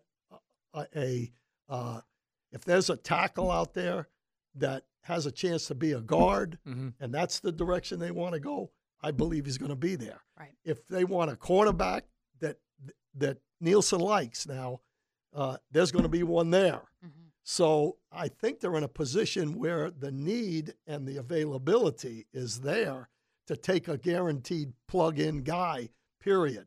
Now, I don't go as much with I can find a plug-in guy at third round. Yeah. You'd like to think that that's going to happen, but there's no guarantees about that. So if there's a guy there that you are absolutely sure, and it's a position that not only your need, but a coveted position, like a cornerback. If you got a great cornerback there, you got to take a look at him, mm-hmm. whether you need a cornerback or not. If there's a pass rusher there, if Verse drops down there, mm-hmm. they're going to have a decision to make. You better believe it. Okay? And that's not a need for these guys. You guys are all getting distracted by the bling, man. Yeah. But it's another good one because Brian Thomas and Jared Verse would be bling. But here's the other part of it, and I'm not going to dismiss the importance of the center. I won't do it.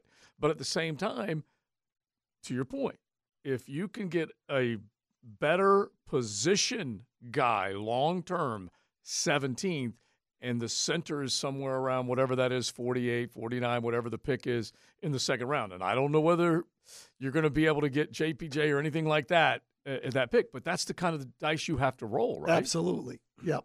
I think the biggest thing is that you've got to make a decision on where all these guys are going to fit in the total picture of the draft, mm-hmm. and how many are available.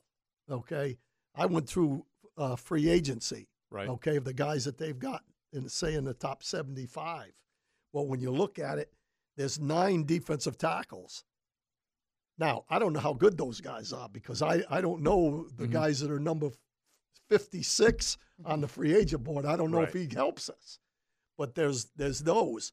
There's only 6 cornerbacks. Mm-hmm. Yeah, in the free agency market. Free agency. Yeah. Right. Yeah. So my point is that determines what you do in the draft as well. Who's available in that situation. And that's what we don't know. We'll have once free agency starts, we'll have a better idea of what direction they're going, in my opinion. So let me run through picks 11 through 17. We'll let it marinate over the break. And then we'll come back with your thoughts on who CBS Sports has the Jaguars selecting 17th. So, At number 11, the Arizona Cardinals select Nate Wiggins, corner out of Clemson. At number 12, the Denver Broncos select Dallas Turner, edge rusher out of Alabama. Good player. With the 13th pick, the Las Vegas Raiders select Terrion Arnold, corner out of Alabama. Really good player. Yep. 14th pick, to the New Orleans Saints, Tylese Fuaga, the tackle out of Oregon State. Who can play guard. Mm-hmm. That's one that I was kind of thinking it might be there at 17. Yeah. At 15, the Indianapolis Colts select Brock Bowers, tight end out of Georgia. Mm-hmm. At 16, the Seattle Seahawks select Jared Verse, edge, right in front of you, Florida State. Huh? And at 17th, with the 17th pick in Tom Fornelli's CBS Sports mock draft this week, the Jacksonville Jaguars select Cooper DeJean, corner out of the University of Iowa. Let's react coming up next right here on XL Primetime. It's a Big Hair Heavy Metal Friday on XL Primetime. So if you're just joining us, kind of going through a little mock draft scenarios with Coach Campo on a Friday. We're not kind of, we are in fact. XL Primetime rolling on. We are with you till 3 p.m. Mia O'Brien, Joe C., Matt Hayes, Casey Dobson sitting in for the vacationing JJ LaSelva.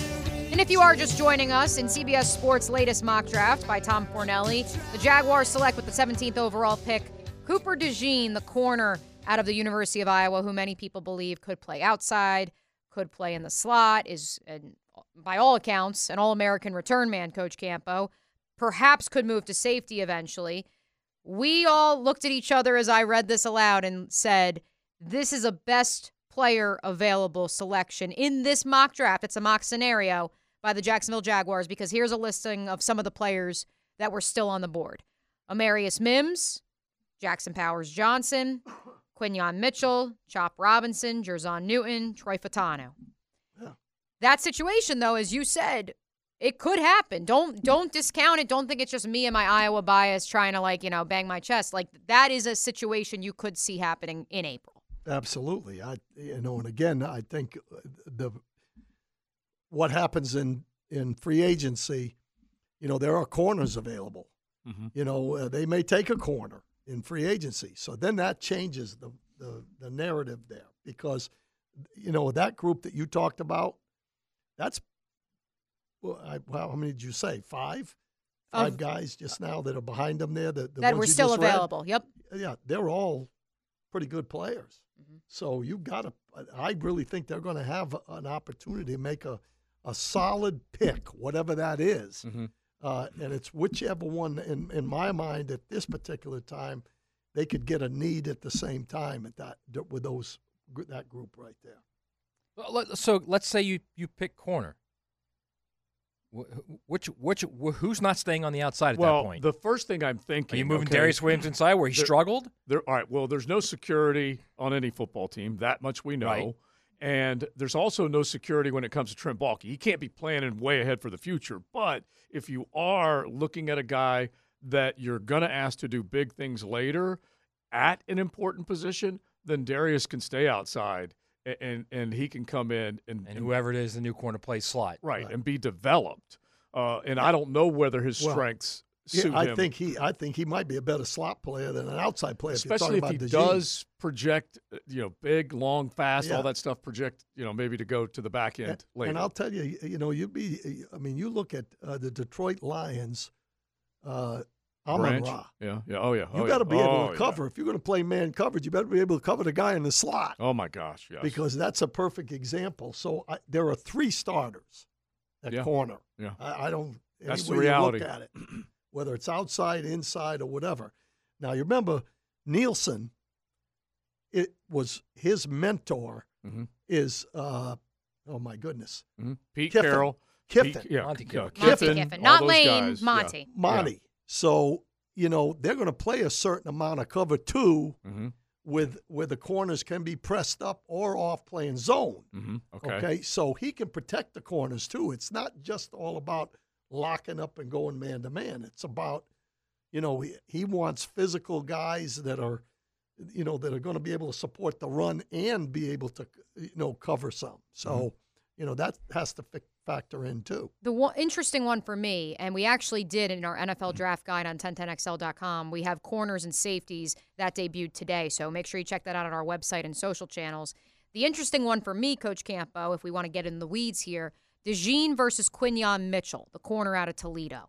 He is an interesting prospect in that he obviously stayed at Toledo, turned down big money to go to a Power 5 school to stay there, balled out at the Senior Bowl by all accounts during the practices, is more of that physical mold, perhaps, that if only in words, many Jaguar fans feel like Ryan Nielsen craves.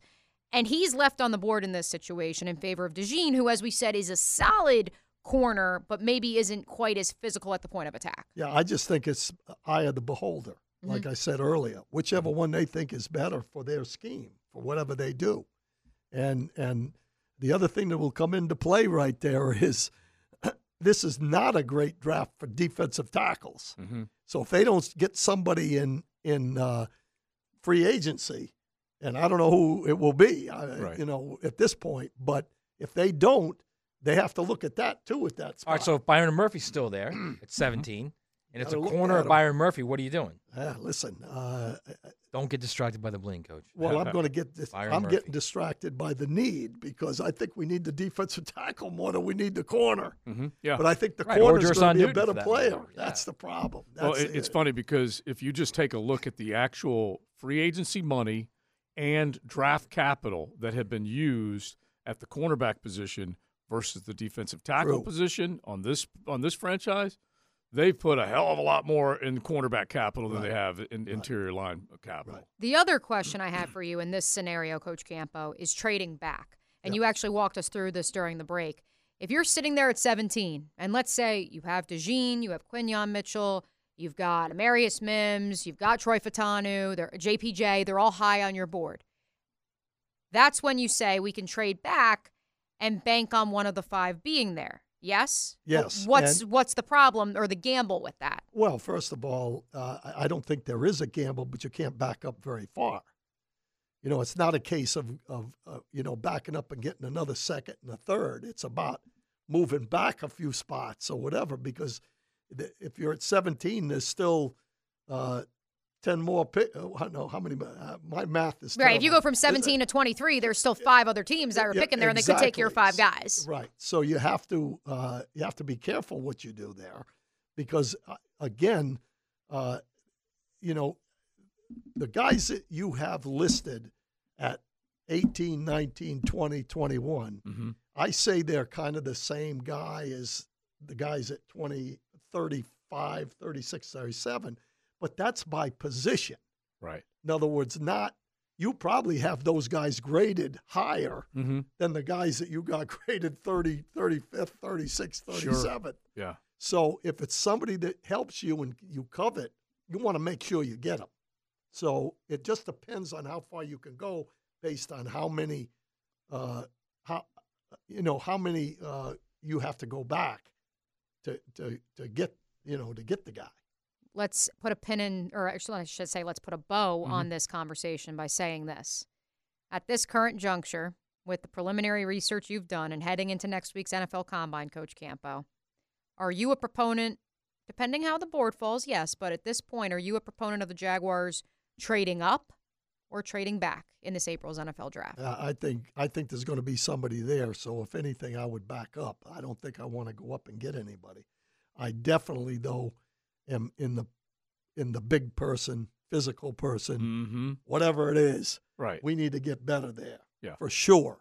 And how we do it, I'm not 100% because, again, I don't know what they're going to do in free agency, and I don't know, what's going to happen, in the second and the third. Are we going to have a second? Are we going to have all that comes into play, let's in my opinion. Let's at least answer your strategy and philosophy of that particular question right there coming up here in a second. Will they have it? What will the Calvin Ridley deal be? If you guys are just tuning in, we'll repeat it. Many have checked in on the text line that the salary cap is going up, and that will give them a little more wiggle room to maybe sign Josh Allen, do a deal with Calvin Ridley, save a second-round pick. All that stuff, we'll try and do it coming up before we are done on XL Primetime. It's a Big Hair Heavy Metal Friday on XL Primetime.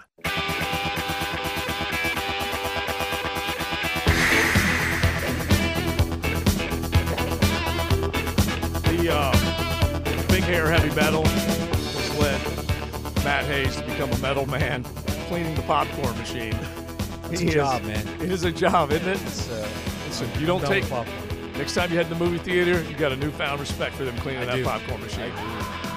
Either that or you get that extra butter on that next bag of popcorn. Well, my wife doesn't. We have that one in my room back there. We haven't got that popcorn machine in it. Same thing. Yeah. Well, she doesn't cook popcorn very often. She doesn't want to clean it. It's a pita, isn't it? It is. Yeah. It's a grown man job. Okay. Or a grown woman, for that matter. I do like the fact that you are in there. He's making sure he's getting it done before he gets out of here. Because I wouldn't hear the end of it from Sophie Michelle. Oh, believe me. I totally get it. I appreciate you doing it, so we did enjoy it. By the way, is there any more popcorn? Plenty. Okay, good. All right, good. I may steal some, too. So, we are wrapping up our giveaway. Speaking of getting it done, ZZ Top at Florida Theater, March 5th, in case you got a chance for them to win tickets. And so in honor of ZZ Top being a three-man band, let's take caller number 3. And this is the last pair of tickets, correct? Yes, sir. March 5th at the Florida Theater. If you don't win these tickets, make sure to visit thefloridatheater.com. I'm a little upset, though. This song's been playing for like a minute, and I haven't gotten the first caller. Do you people not know who ZZ Top is? I think what they're doing is they're waiting for us to tell them. Okay. I got you. We guaranteed they weren't just going to listen to the song. Right, they're waiting for Joe to drop the green flag. Oh, yeah, because look at them. Look at them now. Well, it's racing now. It's go time. time. They load up. When they're just trying to make sure they don't screw up. I had somebody bug the heck out of me yesterday after the players giveaway. We asked the question. We gave you a chance to win it. That's all we can do. That's all we can do. All right, get to the Calvin Ridley question, Coach. How difficult is it going to be? Because you give up a second-round pick if you sign him early. If you wait, you may get to give away a third-round pick instead. There's a compensatory third-round pick coming Jacksonville's way, but can you wait? I am the beholder. Okay, here's the 3 I'm going to ask you a question. Mm-hmm. You guys a question. Mm-hmm. All right.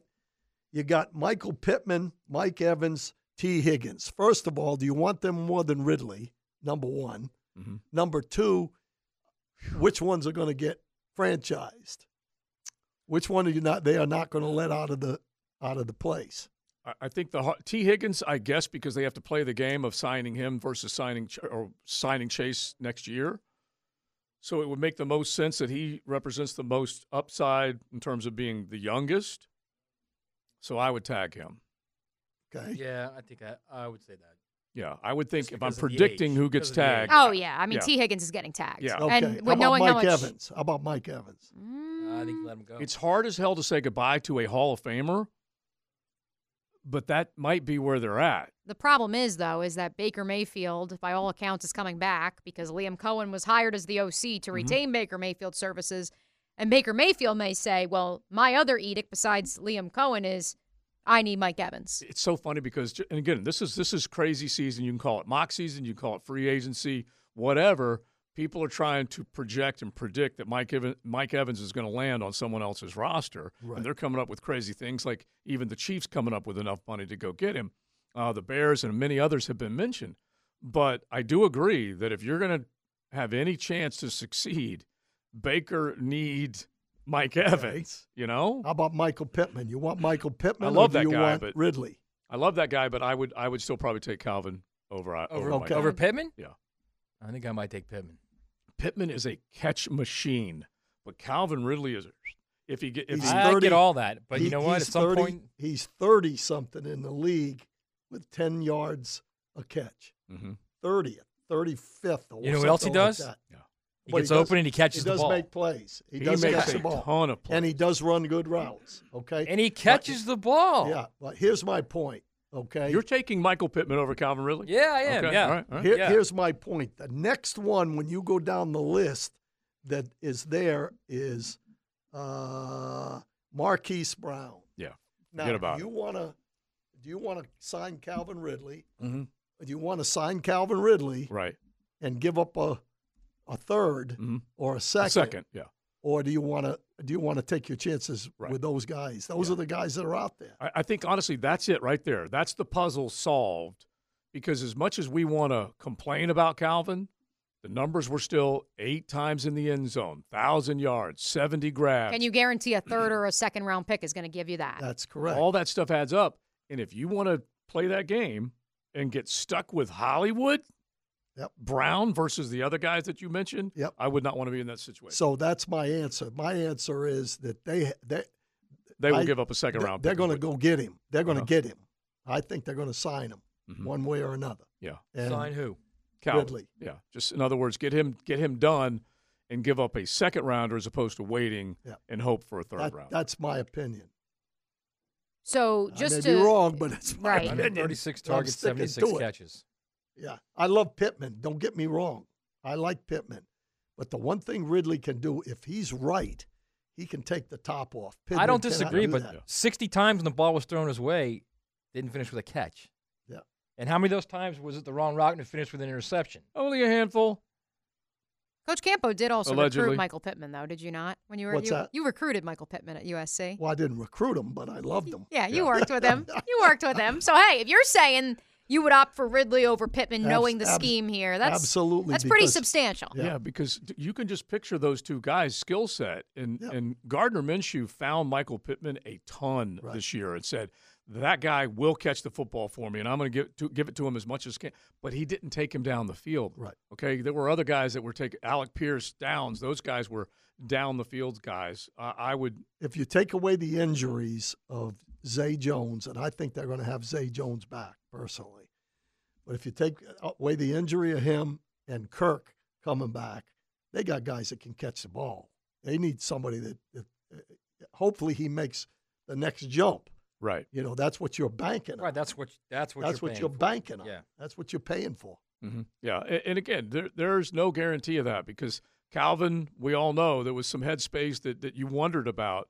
But at the same time, he is dynamic and he's got to be hungry because it just has to depend on how much of a lengthy contract they give him. Right. He could be looking at the rest of his career, 2 more contracts. Right. There's also a danger of this is who he is. True. Moving forward. Yeah. It's very true.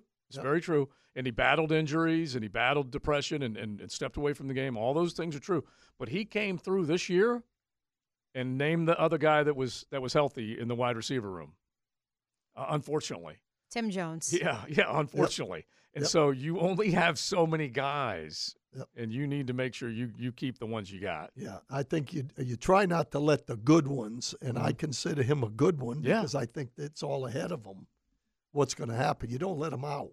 That's the whole thing. Same thing with Josh. Yeah. Don't let him out. Exactly. Pay him. Well, let's close with this. What do you think of this notion, and we let off the program with this, Coach Campo, that the Jaguars could have this deal in place with Calvin Ridley? Know that the hope is once the league year opens, they'll agree to that deal. It'll only be a 3rd-round pick heading back to Atlanta, not the 2nd, but that they're still tagging Josh Allen. Because we have some listeners that are upset at this thought of you could have a deal done with Calvin Ridley before you could have a deal done with Josh Allen on a long-term extension. That's a tough question. I don't know enough about their situation over there to answer that question. I know that I think they can get both of them, and I'm pretty sure they're going to tag Josh. Mm-hmm. So they're going to be working on Ridley. Now I heard you bring up, Mia, that they could have a handshake. Mm-hmm. I'm gonna, who sits in this seat when I'm not here? Yeah, Big Sirs. Big Sirs, right? I'm gonna pull a Big Sirs. There are no wink handshakes when it comes to money in the NFL. Yeah. So I doubt that that's going to happen. But I really think that I think they can get both of them. It's just a question of how they do it. Yeah, so let's just wrap it up with this because the numbers will tell you kind of a lot in terms of where to go. And if you tag a defensive end, he's $20 million. You tag a linebacker, he's $22, almost $23 million. You tag a wide receiver, he's almost $21 million. And so you think to yourself, which of those guys would you rather put that money in if you have to live with the tag for now? And then the other guy you get the long-term deal with. Because do you want to pay Calvin $21 million? I don't know. As opposed to paying Josh Allen $22 million, I think I might want to. I'm going with Josh Allen. Yeah, in the tag. So we'll see where it ends up going. Coach, good stuff as always. You're meeting the family for dinner. Yes, having a little dinner tonight with the granddaughter and her husband. I think we're going to get might be pregnant. I think that's what we're going to get, but I'm guessing. Breaking news! That's waiting to happen. Just happened. Brought to you by Florida the official air conditioning partner of the Jacksonville Jaguars. Jacksonville, okay? Yeah, I did. Yeah, but I may be wrong on that. I know they're big trying. Old smile on that face too. Look at that. Well, I love it. I hope that you have to let us know. Yes. Because I was accusing you of going to the early bird. I was going to play a Seinfeld drop on you. Yeah. Of getting to the early bird. It's your neighborhood. Oh, I know. There. You're coming down to you the got to get a 4:00 reservation, or you can't get in the place. It is the truth, man. It is the absolute truth. All right, Coach. Enjoy that. Thank you Thanks. very much. We've got the Francis Show coming up next. Now, the 2-minute drill, brought to you by Tire Outlet. Keeping 1010XL talking with wholesale prices and premium service. Tire Outlet, Jacksonville's largest locally owned automotive repair shop. It all comes down to this. The River City Rumble with the Embedded and Shredded. Hayes Carline joins us now. And Hayes, I know you are ready to rumble. There's no way your son could afford that car. We all saw his act last year at the Playhouse. So good. That is so good. And let me tell you something. Have you ever seen eyebrow hair bigger than Jack's? Okay. That guy is my favorite actor of all time. Oh, my God. He is sensational. The episode with the pen is great as well. Yeah, yes. Yeah, he steals every scene. You guys were talking about the early bird, and it got me thinking about that. Boca Vista, I wanted to get the drop for Coach, but we were just kind of rocking and rolling. I'm like, I really wanted to play it for him, so we'll play it one time. But honestly, he was headed for the early bird. He was getting there at 4 o'clock. Oh, yeah. Must be nice to have that kind of money. So great. We're going to have a great Frangie show. We're at the JU campus at the River House, and there's beach volleyball going on behind us, which is unbelievable. FSU's out here. They're one of the many teams. So it is a lively group here. And, of course, huge basketball game tonight at 7 o'clock as UNF comes to JU's campus for the second edition of the Rumble. UNF won the first one at their house, so this is a big game really for both teams, but certainly for JU to hold serve at home and get a split. So we're going to be joined by Jordan Mincy coming up, the JU coach, as well as JU Athletics Director Alex Rickard-Gilbert, in addition to Matt Paulus to talk hip injuries, and Pete Prisco as well to talk about the NFL and that exploding salary cap. So lots to get to on the Frangie Show. Should be a lot of fun. And, of course, you can hear that game tonight at 7 o'clock right here on the Superstation on 1010 a.m. Yours truly also on the broadcast on ESPN Plus if you'd rather watch it. It's a big one, though, for sure, Hayes, as JU really needs this if they're going to make the ASUN postseason tournament. UNF's already locked up a spot. Seeding still up for grabs, though, especially with Stetson losing last night. Yeah, absolutely. UNF wants that, top 4 seed so they get at least one game at home when the ASUN tournament starts. And, yeah, I mean, for JU, the season's on the line. I mean, they've got 3 games left. They're all here, and JU's been great at home. They've only lost 1 game at home this year. That's tied for best in the ASUN.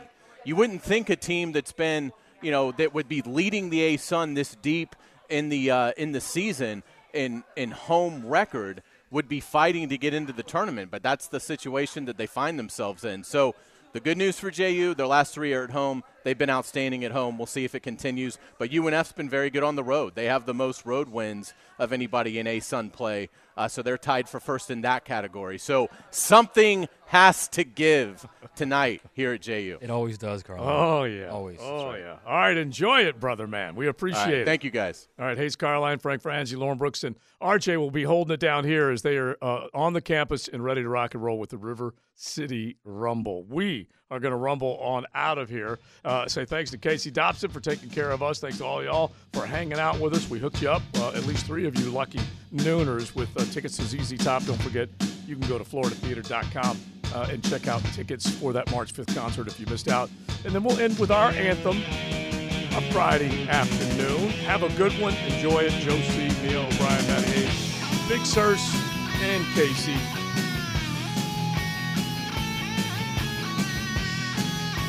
Come on, Joe. That ain't good enough. You gotta set the blood out my nose. Let's go, baby.